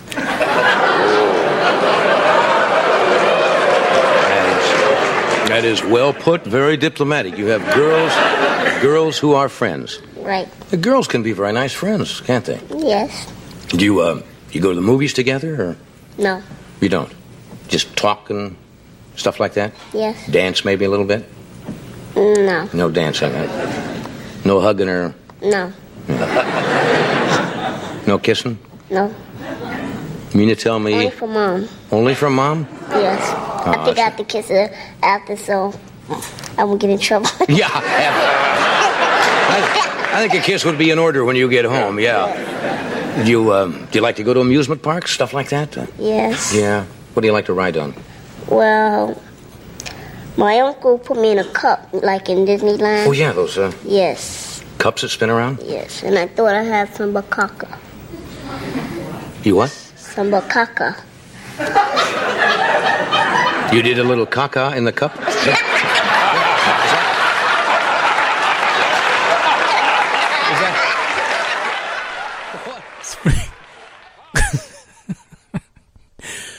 It sounds like it was even pre-Webster, because they don't even mention Webster, so it was just like this kid from the commercials. Yeah. Maybe, somebody on Johnny's staff saw him and said, we got to get this kid on the air and have Johnny go nuts with him. Mm-hmm.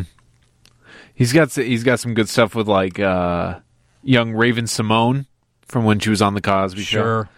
He certainly seemed to have an affinity for children. He really thought that they were something special. You know who Rick Schroeder is, right? Yeah. Okay. He was in Growing Pains, wasn't he, at one point? Silver Spoons. Yeah, Rick Schroeder. Okay. And he was, one of the best known roles. Well, he's moved on now. He was on NYPD Blue. You've become an adult when you're not called Ricky anymore and you're called Rick. Because I stopped being Nicky when I was about 12. Except I still have a couple of cousins who still call me Nicky. Even though I'm 55 years old. I can't stand Nicky. Can't stand it. Anyway, if you go back and look at, like, Ricky Schroeder was on the Tonight Show a bunch of times when he was a kid, like pre-Silver Spoons, and he was just annoying as hell. He was one of those annoying, like, Hollywood kids, but Johnny had him on all the time, and he would go out of his way to try and be like charming little Hollywood kid. And I always found him to be like, he would just like, it was like nails on a chalkboard but I'm sure you can find a ton of Ricky Schroeder interviews. Watch them and see how long it takes you before you put your foot through the screen. So, all right, Emmanuel Lewis from 1983. That was funny. Just something nice. Yeah. Little kid just having a good time. Little kid. I like Ed. Ha, ha, ha, ha. Hi-oh. Hi-oh. Yes, sir. That's Phil Hartman's. That's his imitation. Yeah. You got Dana Carvey as Johnny and Phil Hartman as Ed McMahon. Classic. Do you remember the sketch Carcinio? Because Arsenio was like really popular and like taking numbers away from Johnny Carson. So SNL did this bit called Carcinio. And so they took elements of Arsenio's. He came out and Dana Carvey is Johnny Carson. He had a high top fade and he had finger extensions. I also think that Ed. I also think that Phil Hartman had a high top fade too. I think he had a fade haircut too. It was like Carcinio. That was back when Arsenio was a real threat, man. He was bringing a younger audience, a more urban audience to late night. It's a big deal, Arsenio's show. Johnny Carson's camp was like, what?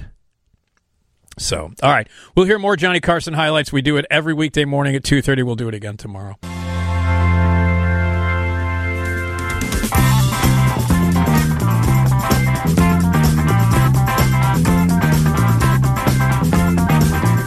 after midnight, we're gonna let it all hang down. Hi, it's Nick Digilio on 720 WGN, live in the Skyline Studio, 18 stories above beautiful downtown Chicago. Here till 4 o'clock, as we are every weekday morning. It's Monday morning. That means my dad's going to call in and tell a joke. He's doing pretty good. He's doing pretty good. Had some health issues. Still has some health issues. Had to do some medical stuff the past week, so I stayed over at my parents' house. Took a few nights off of work. As I want to keep an eye on my family, man. And my dad had a medical procedure this past week. He's got another one coming up next week, so we're going to keep an eye on him. But he's good. He worked at Jewel yesterday. He's nuts. And he's going to call in and tell a joke a little bit later on. We're also going to talk about some unbelievable weather records. Right now, we're going to jump into the world of cursed objects. So if you know of any scary legends behind things, 312-981-7200. The news is next from the Northwestern Medicine Newsroom. All right. Now, you were looking at this. You were looking at this article. Were any of these? Did you know about any of these? I knew about a few of them. There were a few that specifically jumped out at me that I thought, yeah, we'll remember these. Like the Hope Diamond. This is the first one, the Hope Diamond. Yeah, a lot of people know about the Hope Diamond's kind of sordid past. Yeah, believed to have come to the surface 1.1 billion years ago. This gem is estimated to be worth $250 million. It has traveled the world, but now resides in the Smithsonian Natural History Museum. Some believe it is cursed. You know, we missed it because we went when we went to the Smithsonian. We went right to Archie Bunker's chair. And the Hope Diamond of television, some say. Right to Archie Bunker's chair. Fonzie's jacket was there. It was awesome. Then we left. And you just skipped the Hope Diamond. Nothing else to see in the Smithsonian. What else is there to see in the Smithsonian? Once you see Archie Bunker's chair, you may as well just go. Not even the ruby slippers. I remember. No, we did. Obviously, you know, you can't. I mean, the Smithsonian is an amazing place, so we obviously. But but the first thing we did, I'm not kidding. First thing we did was we asked the information booth, like, where the hell is Archie Bunker's chair? And that was the first place we went when we went in the Smithsonian. And then his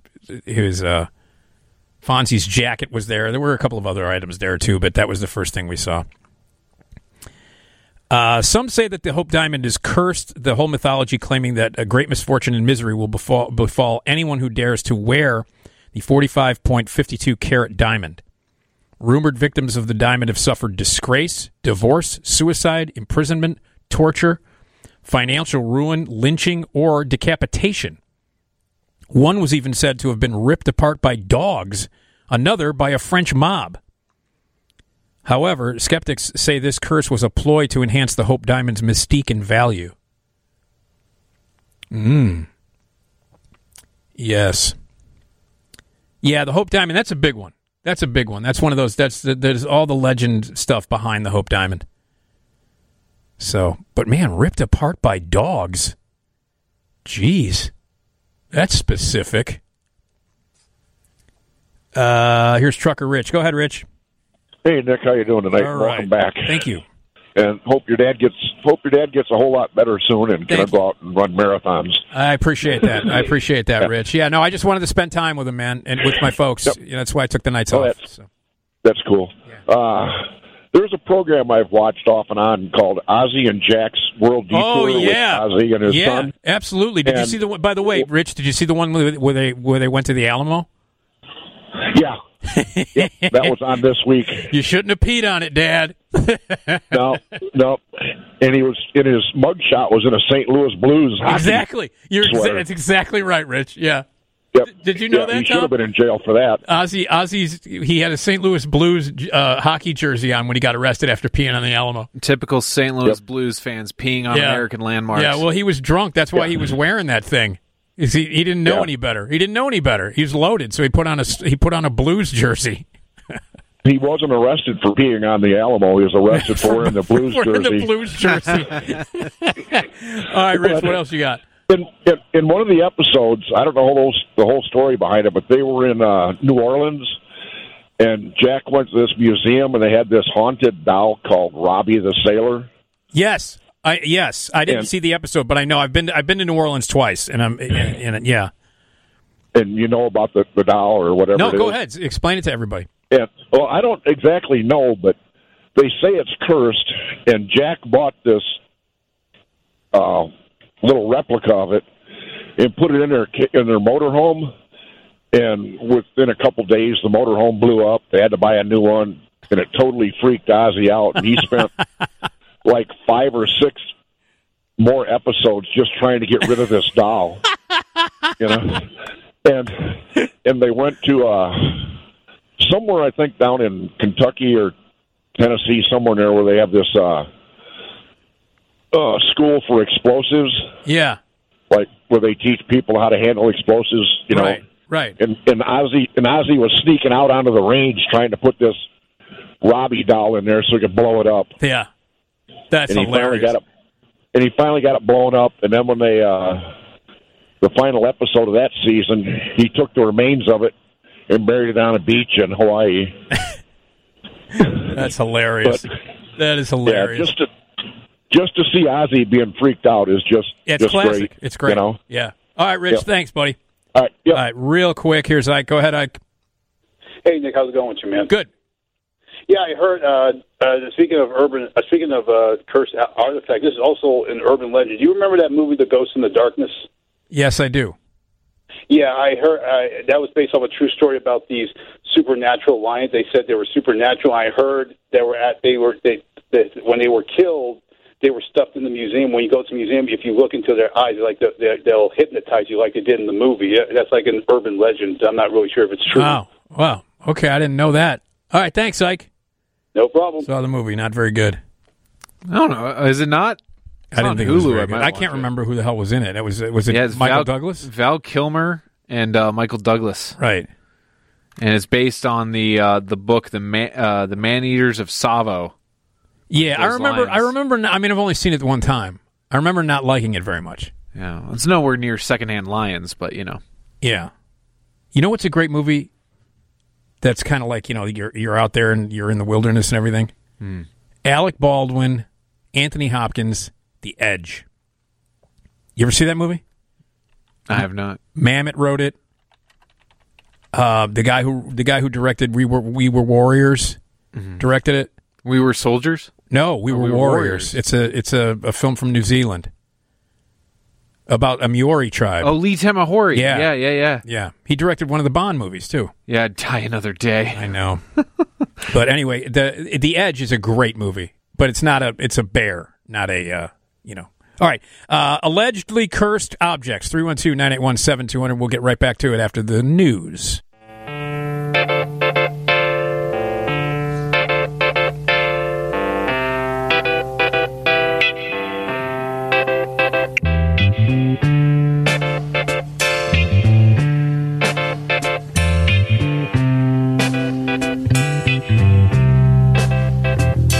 These eyes. Yeah, man. As I've said before, it wouldn't be quite as poetic if it was These Peepers. I don't think the song would work out quite as well. These Peepers. Burton Cummings, man. Canadian. Really? Yeah, Guess Who? They're Canadian, even though they made American Woman. Nah. I'm pretty sure they're Canadian. I think they're Canadian. Only Canadians would tell you to stay away from American women. Yeah, well, that was a Vietnam parable. Oh, yeah. That's that makes sense. Yeah. It's Nick Digilio here on 720 WGN. We're in the Skyline studio. I think they're Canadian. We're discussing the merits of the Guess Who. It's interesting because, like, American, there's a lot of really, because that's American Woman is a very political song. Critical of America. And I believe, can you look them up and see if the Guess Who are indeed Canadian? Yep, Winnipeg. And then who else is like a major protest songwriter? Oh, Neil Young. Canadian. Yeah. What's the deal with these Canadians, man? Who put a stick up their butt? They're just mad because it's cold. Yeah. You don't see Rush getting all political. Unless you're talking about the politics of a bunch of trees. And by the way, that was not an allegory. It's literally about politics. There is unrest in the forest. There is trouble with the trees. Yeah. Rush rules. Yeah, very good band. So, curses, man. Putting a curse on stuff. There are a lot of stories about that, right? How about the monkey paw? The monkey's paw, right? Well, that's like a classic tale because it's always you get your wish, but it's never exactly what you wanted. Right. What's the because the original story, right? The monkey's paw. Who wrote that? Oh God, I want to say that was O. Henry. No, W. Jacobs. W. Jacobs. It reminds me of an O. Henry because O. Henry used to write tales that would have some sort of twist at the end, like the Gift of the Magi. Right. Oh. Yeah, it's like a sad Christmas story. I know. I love that. You know what's the Gift of the Magi, by the way. I know this sounds weird, but the Honeymooners Christmas episode is based on it. Yeah. I think a lot of Christmas TV shows or specials absolutely. Totally based on that. Because that's the lesson that you learn is that like it's sad, but it's also funny in the sense that like he gets rid of something so that he could get her a comb. Or something? No, he gets her. What he does is he gets her like this little hairpin holder made of toothpicks, and he thinks it's one of a kind. And then the upstairs neighbor on a lark just comes down and says, "Oh, here, Alice, I got you this for Christmas." And it was that. It was the toothpick holder, or it was the hairpin holder. Yeah. And she's like, "Oh, it's just nothing. I just saw it in the shop and I bought it for you. There's no big deal." And then Ralph thinks it's like the greatest thing ever.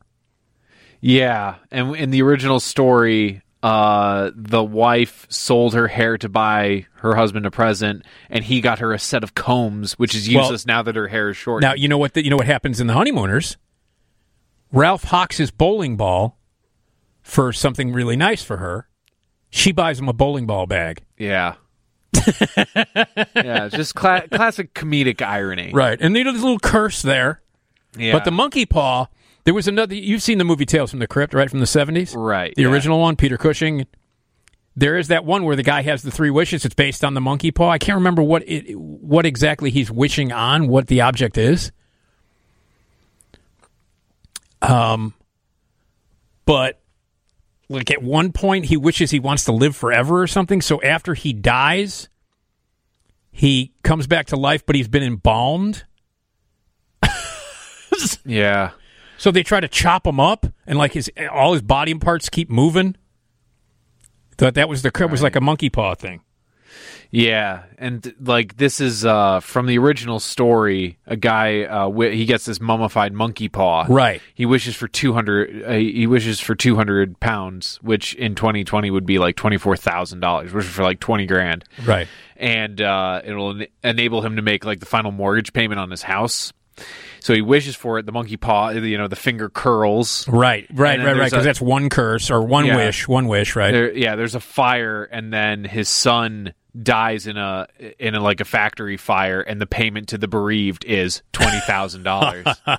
So that's the curse: is that you get what you want, but it intervenes with fate. It comes along with something bad. Yeah, there's always a high price. The curse of the monkey paw.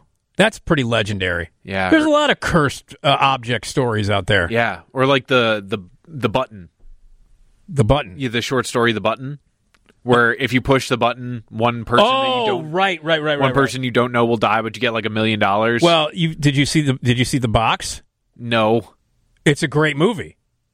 It's a great movie, man. It's Richard Kelly. It's great. One of Cameron Diaz's best performances ever. Yeah. Frank Langella, Half a Face. And it's basically that story. It's basically that story. I believe the story is even called Button.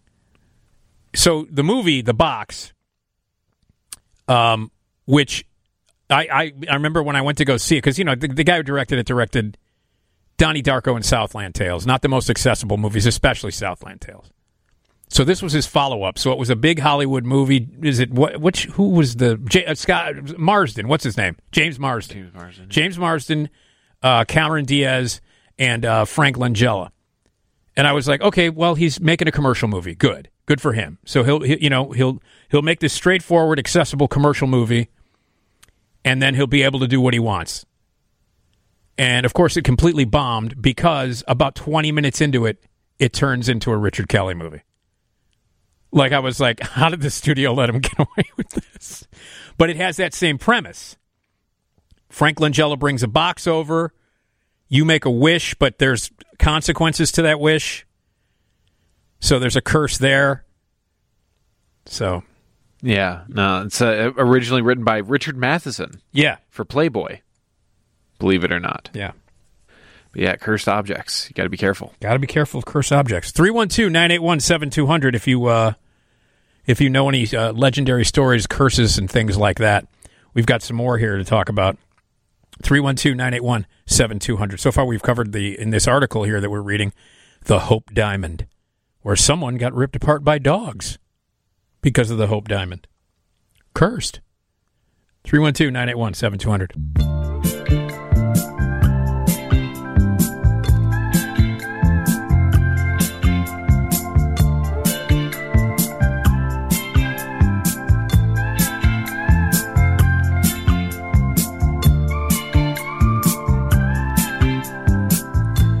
All right.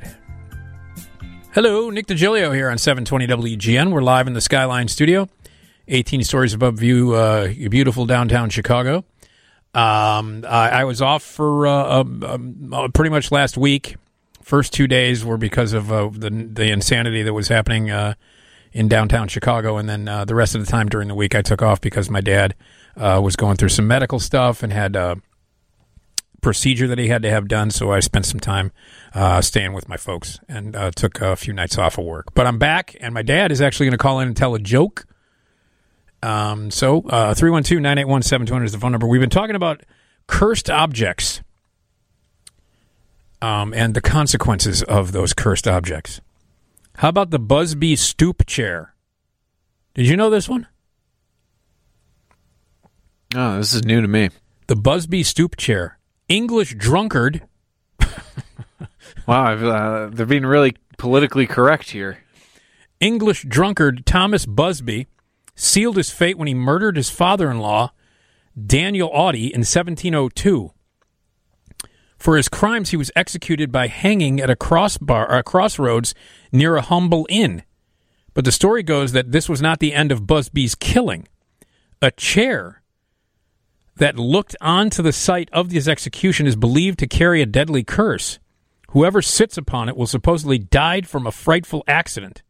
Still, the chair lingered in the inn until 1978 when the owner gifted it to the Thirsk Museum, where it now resides high on a wall where no one can sit on it and need no fear of accidental sitting. I had never heard that one before. That's a good one. A deadly chair?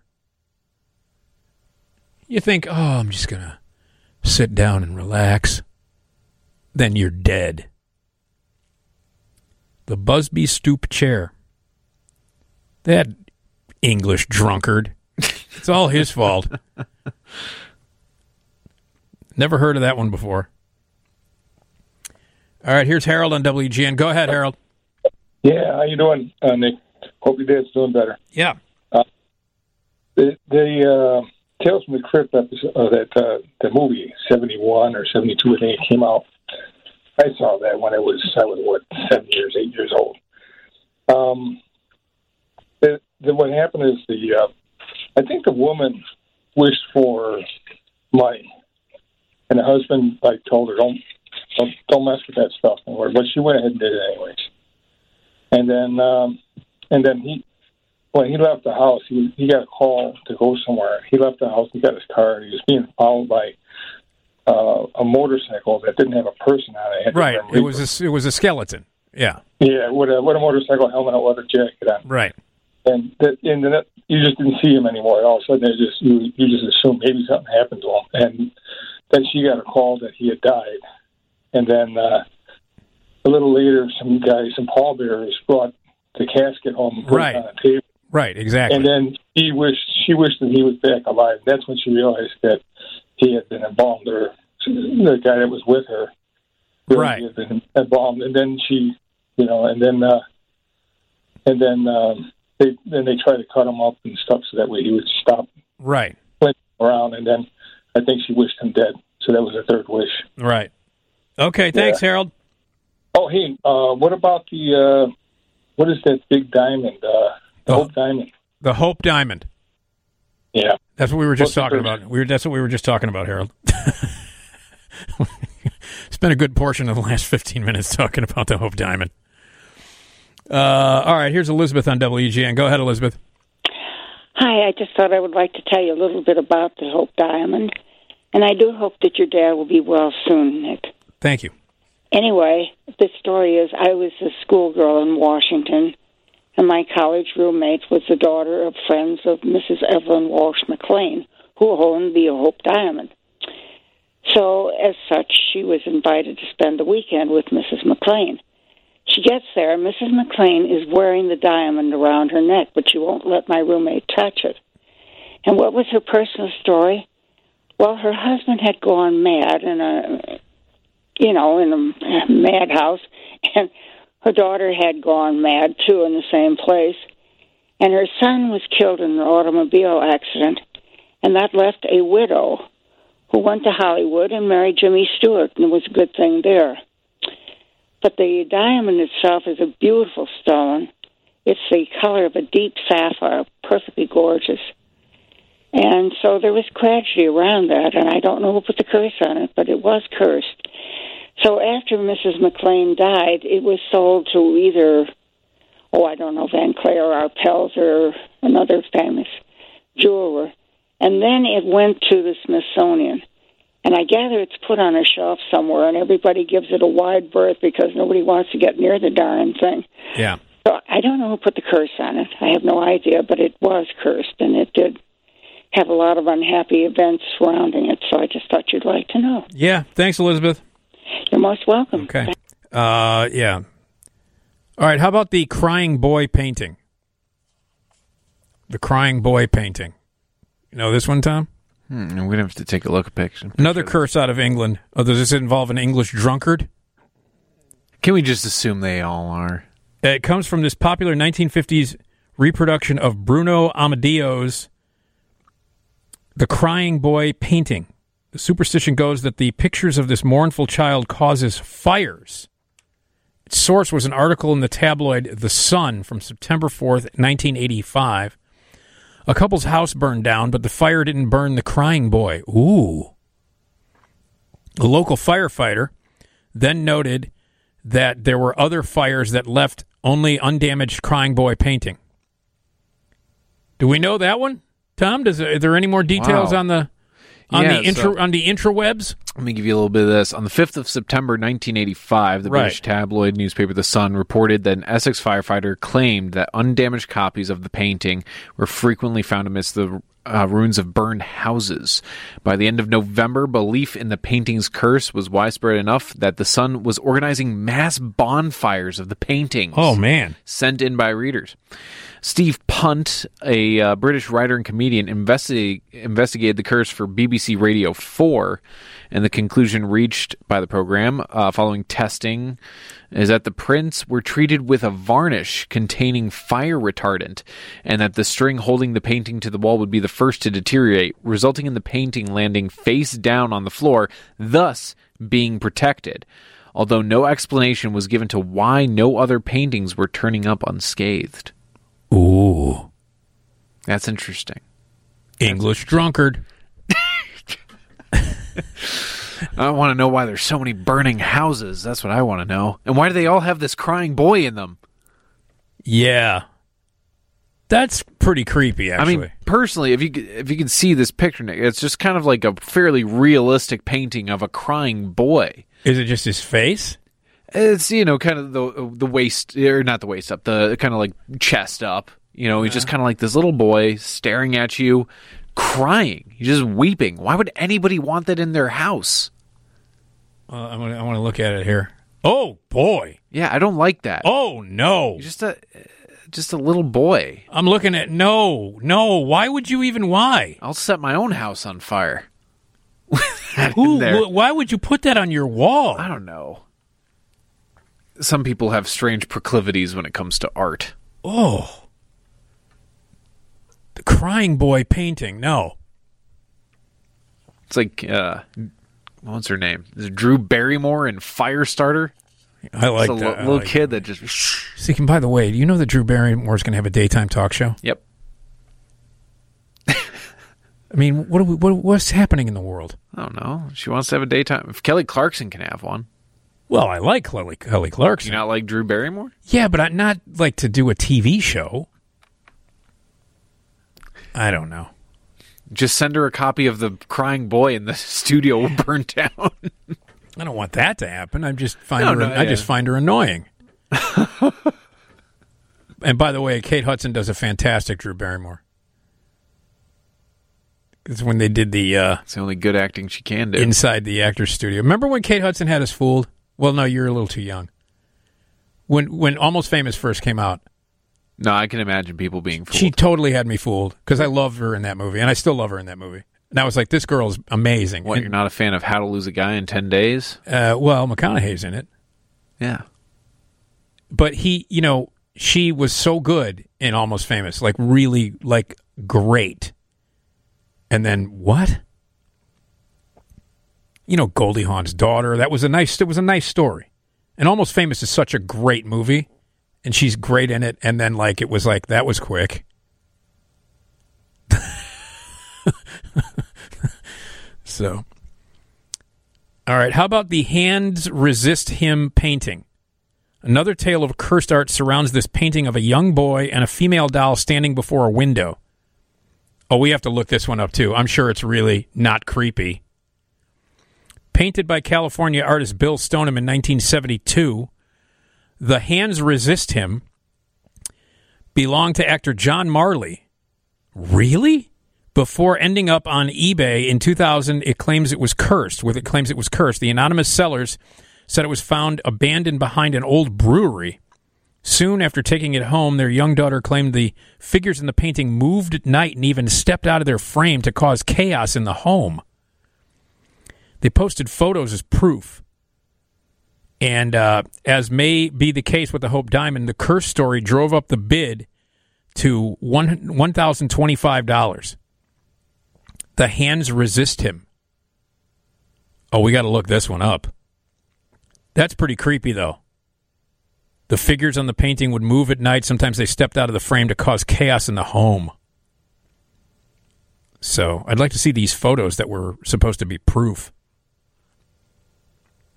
Wow, I can't believe it belonged to John Marley. That's interesting. So, all right, I definitely want to take a look at what this thing looks like. The Hands Resist Him painting. Cursed. So we're talking about cursed objects. If you know of any legendary stories, 312-981-7200. Hey, during the break, Tom, why don't you look up the Hands Resist Him painting, see what it looks like. Oh, I'm looking at it right now, man. Is it creepy? Beyond. Oh, really? Actually, though. Okay, cool. This is tough to look at. All right. Hands Resist Him painting. It's literally some weird kid standing next to what looks like a marionette girl, a creepy doll girl, and then behind him is a door, kind of with windows on it, and there's just hands coming from right behind him. Just hands. I don't know who would have painted this, or why anyone would want this in their home. Ooh. That's creepy, man. That is just weird. So, yeah. All right. Well, hey, people want that stuff on their wall. Fine. That is creepy, Tom. Yeah, it's some weird, flat-headed kid wearing a blue shirt and shorts. And there's, hands behind. There's, a glass window behind them. Yeah, with hands. And the little doll girl is really... The life-size doll girl standing next to him. Oh, that's the creepiest thing that's the creepiest thing in the painting. Dead eyes. Yeah. And the weird little, puppet mouth. Yeah, and you can see, where her joints would be. It's like a little doll. Ugh. All right. That's the Hands Resist Him painting. Enjoy trying to sleep.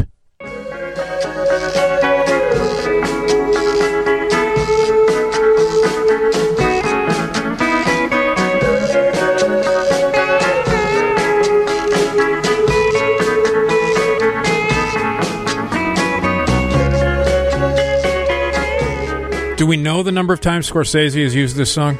5,000. Yes. Not complaining, mind you. I could use like one less Rolling Stones song per Scorsese Come on movie. now. He's like clearly obsessed. Yeah. I mean, he made that one. He made the concert movie, which is awesome. Shine a Light. It was great. I feel like that should have just taken care of it for maybe a few years, but apparently not. Nick Digilio here on 720 WGN. We are. Was there a Stone song in The Irishman? No, boy. I don't think so. No, it was all period appropriate. Yeah. And you know what? That was 4 hours long, and there's no Stone. He had plenty of time to put a Stone song. He listened. I got down and I said a prayer to Saint Scorsese. I said, please, one with no Rolling Stones songs other than Hugo. And can you make it an hour longer than Goodfellas? Yeah. You know what I didn't have enough of? Goodfellas. I like The Irishman. It's great. Yeah, I think it's great. Nick Digilio here on 720 WGN. We're live in the Skyline studio here until 4 o'clock. My dad's going to call in and tell a joke because it's a jokey time. But we've been talking about allegedly cursed objects and some of the scary, weird curses that surround them. And if someone out there would put the Hands Resist Him painting on your wall or the Crying Boy, two paintings that would never, ever even be near to my house, let alone on my wall. But they're cursed, man.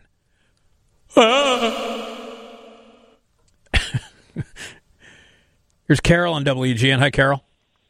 Hey. Hi. I have a different story about the Hope Diamond. The Hope Diamond was originally found in India, and it was stolen from the owner, and the curse was put on that anybody who touched it after it was stolen, that would be cursed.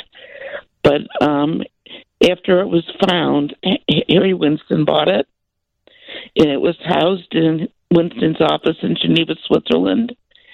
And my dad was a jeweler, and Winston's office in Switzerland was managed by my grandmother's cousin.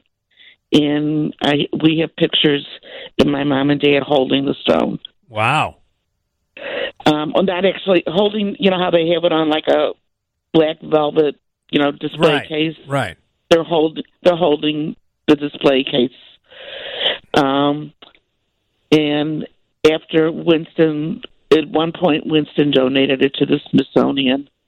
There you go. But now they changed the mounting. It was forever mounted in a necklace that was surrounded by diamonds, the original stone, and it was surrounded by diamonds. And that's how the Smithsonian has forever had it. And within the past maybe 8 years, they took it out of that mounting and remounted the stone in this totally contemporary mounting, which is non-recognizable. So somebody that's known this stone would not even know what it is. Wow. Okay. All right, Carol, thanks. Okay. I hear they put it right next to Archie Bunker's chair. That's I think that... If you mention that chair one more time. So we immediately go when we go to the Smithsonian. This is back in 1992. My idiot friends and I went on a road trip, a baseball road trip. We went to a bunch of National League games, driving through the East Coast. We had a day off, and we went to D.C. So we went to the Smithsonian, and it was just me and 5 other idiots and guys. And as I said, when we brought the rent-a-van back, I'm sure that the people were thrilled with the smell. 3 weeks of guys in a van. Just think about that, and I imagine the smell would burn my eyebrows off. It would strip the varnish off a speedboat. Think of the word moist. Oh, come on. So anyway, we get to the Smithsonian, we run in there, and we immediately go to Archie Bunker's chair and all that stuff. But then we went to all the great stuff that they have there. Like we took it in. But I remember when we were leaving, my friend Dan, idiots. All my friends were idiots. We're all idiots. I'm an idiot. And as we're walking, and it was a little confusing because Smithsonian's a little bit confusing, like where entrances and exits and stuff are. And so we were walking out, and I remember my friend Dan, as we're walking around, he goes, "How do you get out of this dump?" I'm sure everyone was thrilled. Morons.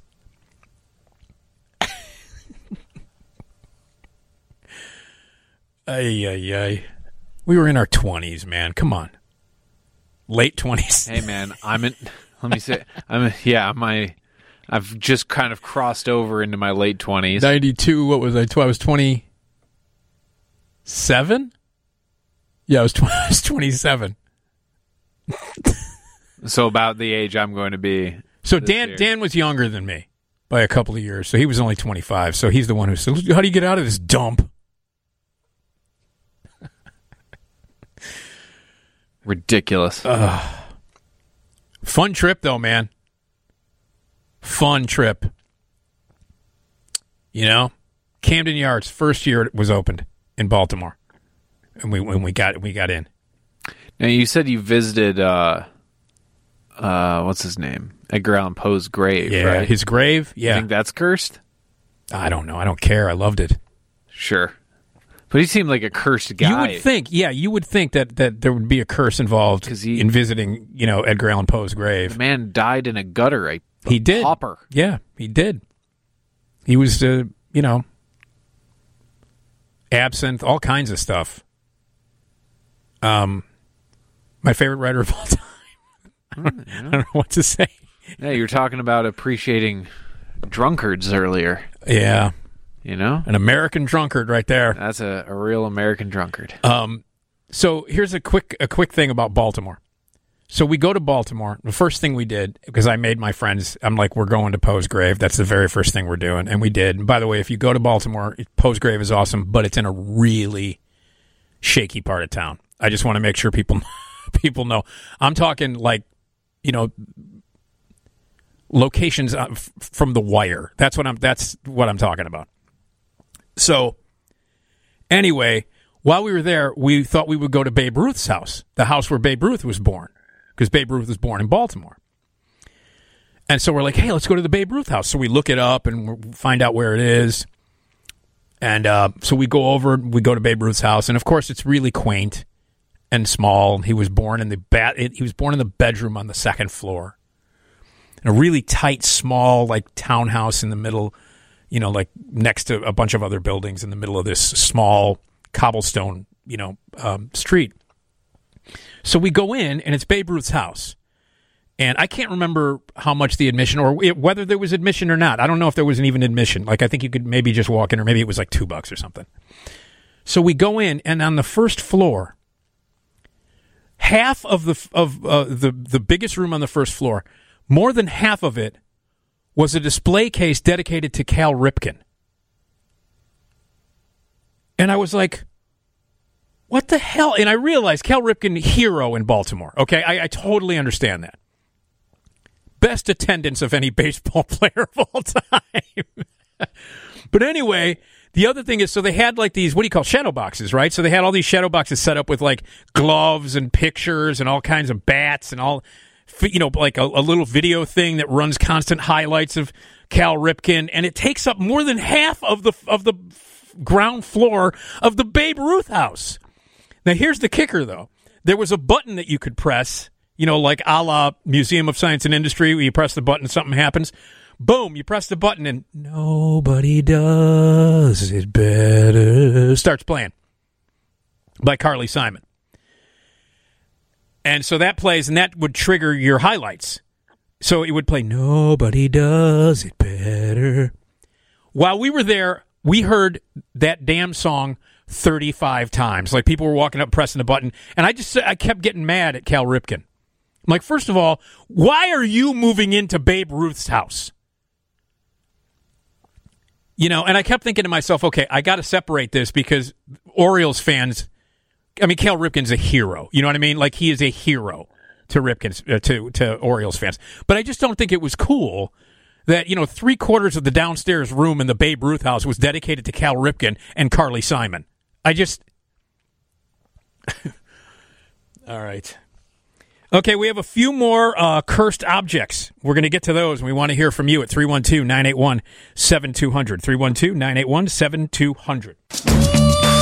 It's the best part of the week, baby. It's time to hear something funny. Here we go with the music intro. It's a jokey time. It's a jokey time. Nick's dad tells a joke. Yeah. What I say?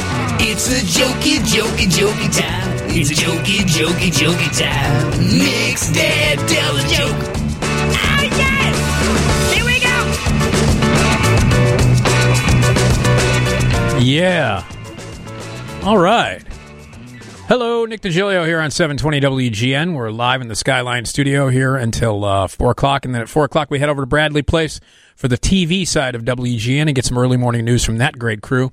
And then at 5 o'clock, Bob Surratt is back from his vacation, and he'll be live for your morning drive. 312-981-7200 is the phone number. All right, every Monday morning at this time, my dad calls in and tells a joke. My dad's been telling his jokes his entire life. So we thought, hey, let's get him on the air, tell a joke every Monday morning to kick off everybody's work week with a laugh. And so let's say hello to my dad. Hey, Dad. Hi, Nick. How you doing? Good. Yeah, how's Ma? Good. All right, I'm glad you're feeling good, Dad. Thank you. Okay, cool. All right, you got a joke? Joke number 306. 306. A customer walks into a bar and says, "I'll have a pint of less, please." Les asked the bartender, "What's that?" He said, "I don't know either," said the customer, "but my doctor told me to drink less."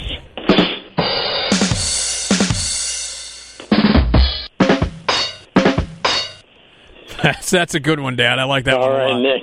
All right, buddy. Take care of yourself. All right, bye, Nick. We'll see you later. That was jokey time. It was a jokey time. Nick's dad told a joke. He'll do it. That was a good one. I like that. My doctor told me to drink less. So my dad will tell a joke again next week, and I was off for a few days this past. We actually took the whole week off and spent most of that week hanging out with my parents, staying over at their place. My dad has been going through some medical stuff. Went in for some appointments and some tests, and he had a procedure done this past week, and so I stayed with my folks and took a couple of nights off of work. So, but that's why I was off, and now I'm back, and we'll continue to do this fun stuff right here on WGN. Okay, let's get back to cursed stuff. Allegedly cursed objects. 312-981-7200 is the phone number. Right here is Rich on WGN. Go ahead, Rich. Hi, Nick. Welcome back, and good to hear your dad happy and funny. Yeah. Curses. I wasn't sure if this was brought up. I heard your topic mid time it was on, so I didn't know if this got brought up or not. And it's very famous. James Dean's Porsche that he died in. You know that curse? Yeah. Go ahead. Yeah. Well, it got all smashed up. Obviously, he died, and his passenger died. And then I think Chuck Barris bought the car when it was wrecked. George Barris, not Chuck. Oh, I'm sorry, George Barris. Right, not the guy from the Gong Show, George Barris. Right. But that was many acts on there were wrecked too. So George Barris bought the car for like a little over $2,000, and he just sold the parts of Dean's wrecked car, like the engine, the tires, some other parts as well. But just about everybody who bought the parts to Dean's car either died or were seriously, like really badly injured in accidents. Yeah. In their car with the parts that were from Dean's original car. Yeah. Yeah, this story, that actually is in the story that I have in front of me, and I'll talk a little bit more about it, too. Thank you, Rich. Oh, you bet. Okay. Take care. Here's what it says. It was, his Porsche was called Little Bastard. That's what Dean called his silver Porsche 550 Spider, the car he died in following an accident in 1955. After that, the vehicle was purchased, as Rich told us, by hot rod designer George Barris, who planned to sell it for parts. The curse narrative was born when the car fell and crushed a mechanic's legs. As parts of the car sold, the curse is said to have spread. A doctor who bought the engine was killed in a car accident. Another victim who bought the transmission was severely injured in a crash. The tires sold from Little Bastard blew out simultaneously, sending their buyer to the hospital. While the shell of the car was being transported, the truck carrying it crashed and the driver was killed. From there, the shell was stolen and the curse of Little Bastard went quiet as its location became unknown. So somebody just stole it? Oh, man. All right. How about the Terracotta Army? You know this one? I think so, yeah. I know I know the Terracotta Army for sure. Yeah. Well, here's the curse. In 1974, 7 peasant farmers in China were digging a well for their army, or for their village, when they accidentally uncovered the 2,200-year-old Terracotta Army, an astonishingly detailed series of 8,000 sculptures that had long been part of a grand tomb.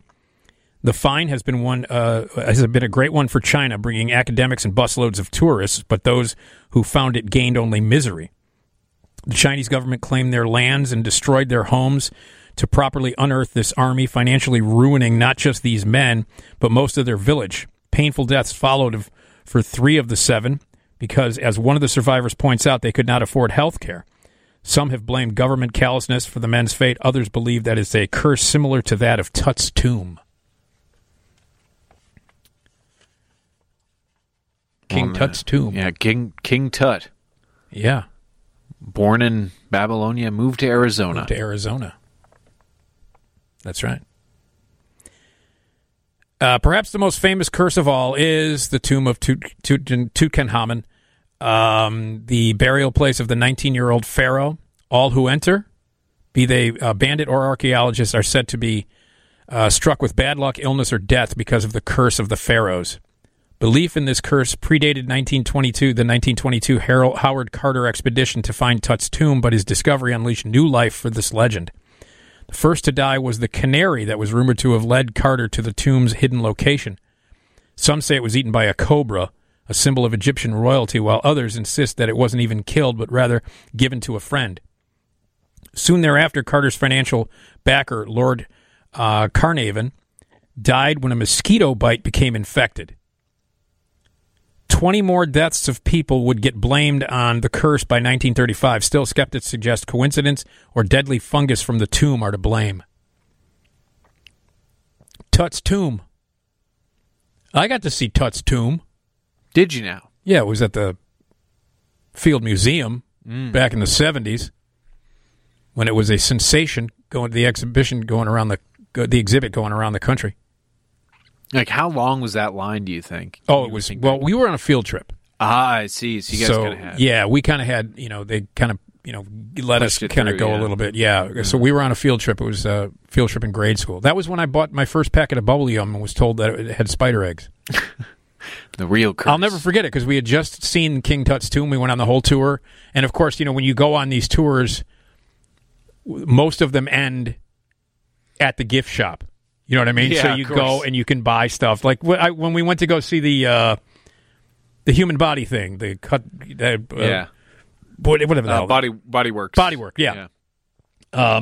That ended when you walk out. It ended in the gift shop, and we saw that at 4:00 in the morning on a Sunday because it went 24 hours. It was so popular, but they still had people in the gift shop running the gift shop at 4:00 in the morning. But yeah, I went up to buy a packet of bubble yum, and my friend said, "Don't buy that. It's made with spider eggs." I remember that King Tut's tomb is really cool. It still tours around, right? Oh man, probably. Didn't it make another round not too long ago, maybe a couple of years ago at Field? Let's see. I think it did. I think just a few years ago. This was when I went. It was back in the 70s.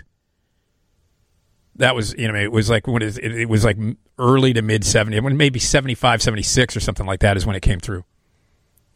And it was really cool though. I mean, a lot of that stuff was just kind of just like really awesome to look at and really cool. I know there was one in like 2006. So it did. I mean, it did come back. It did come back. Yeah. But I don't know how recently. I'm sure it still tours the country. No doubt in my mind that it tours the country. So, and it's cursed. So don't bring anything home from Tut's tomb. You don't want that following you around. So, what do we got for tomorrow? Good old Rod Pyle's going to join us. Rod Pyle, our space guy. Always a great time to have Rod on. And I want to thank you all for calling in and also for your nice thoughts. So we'll be back tomorrow. Here we go.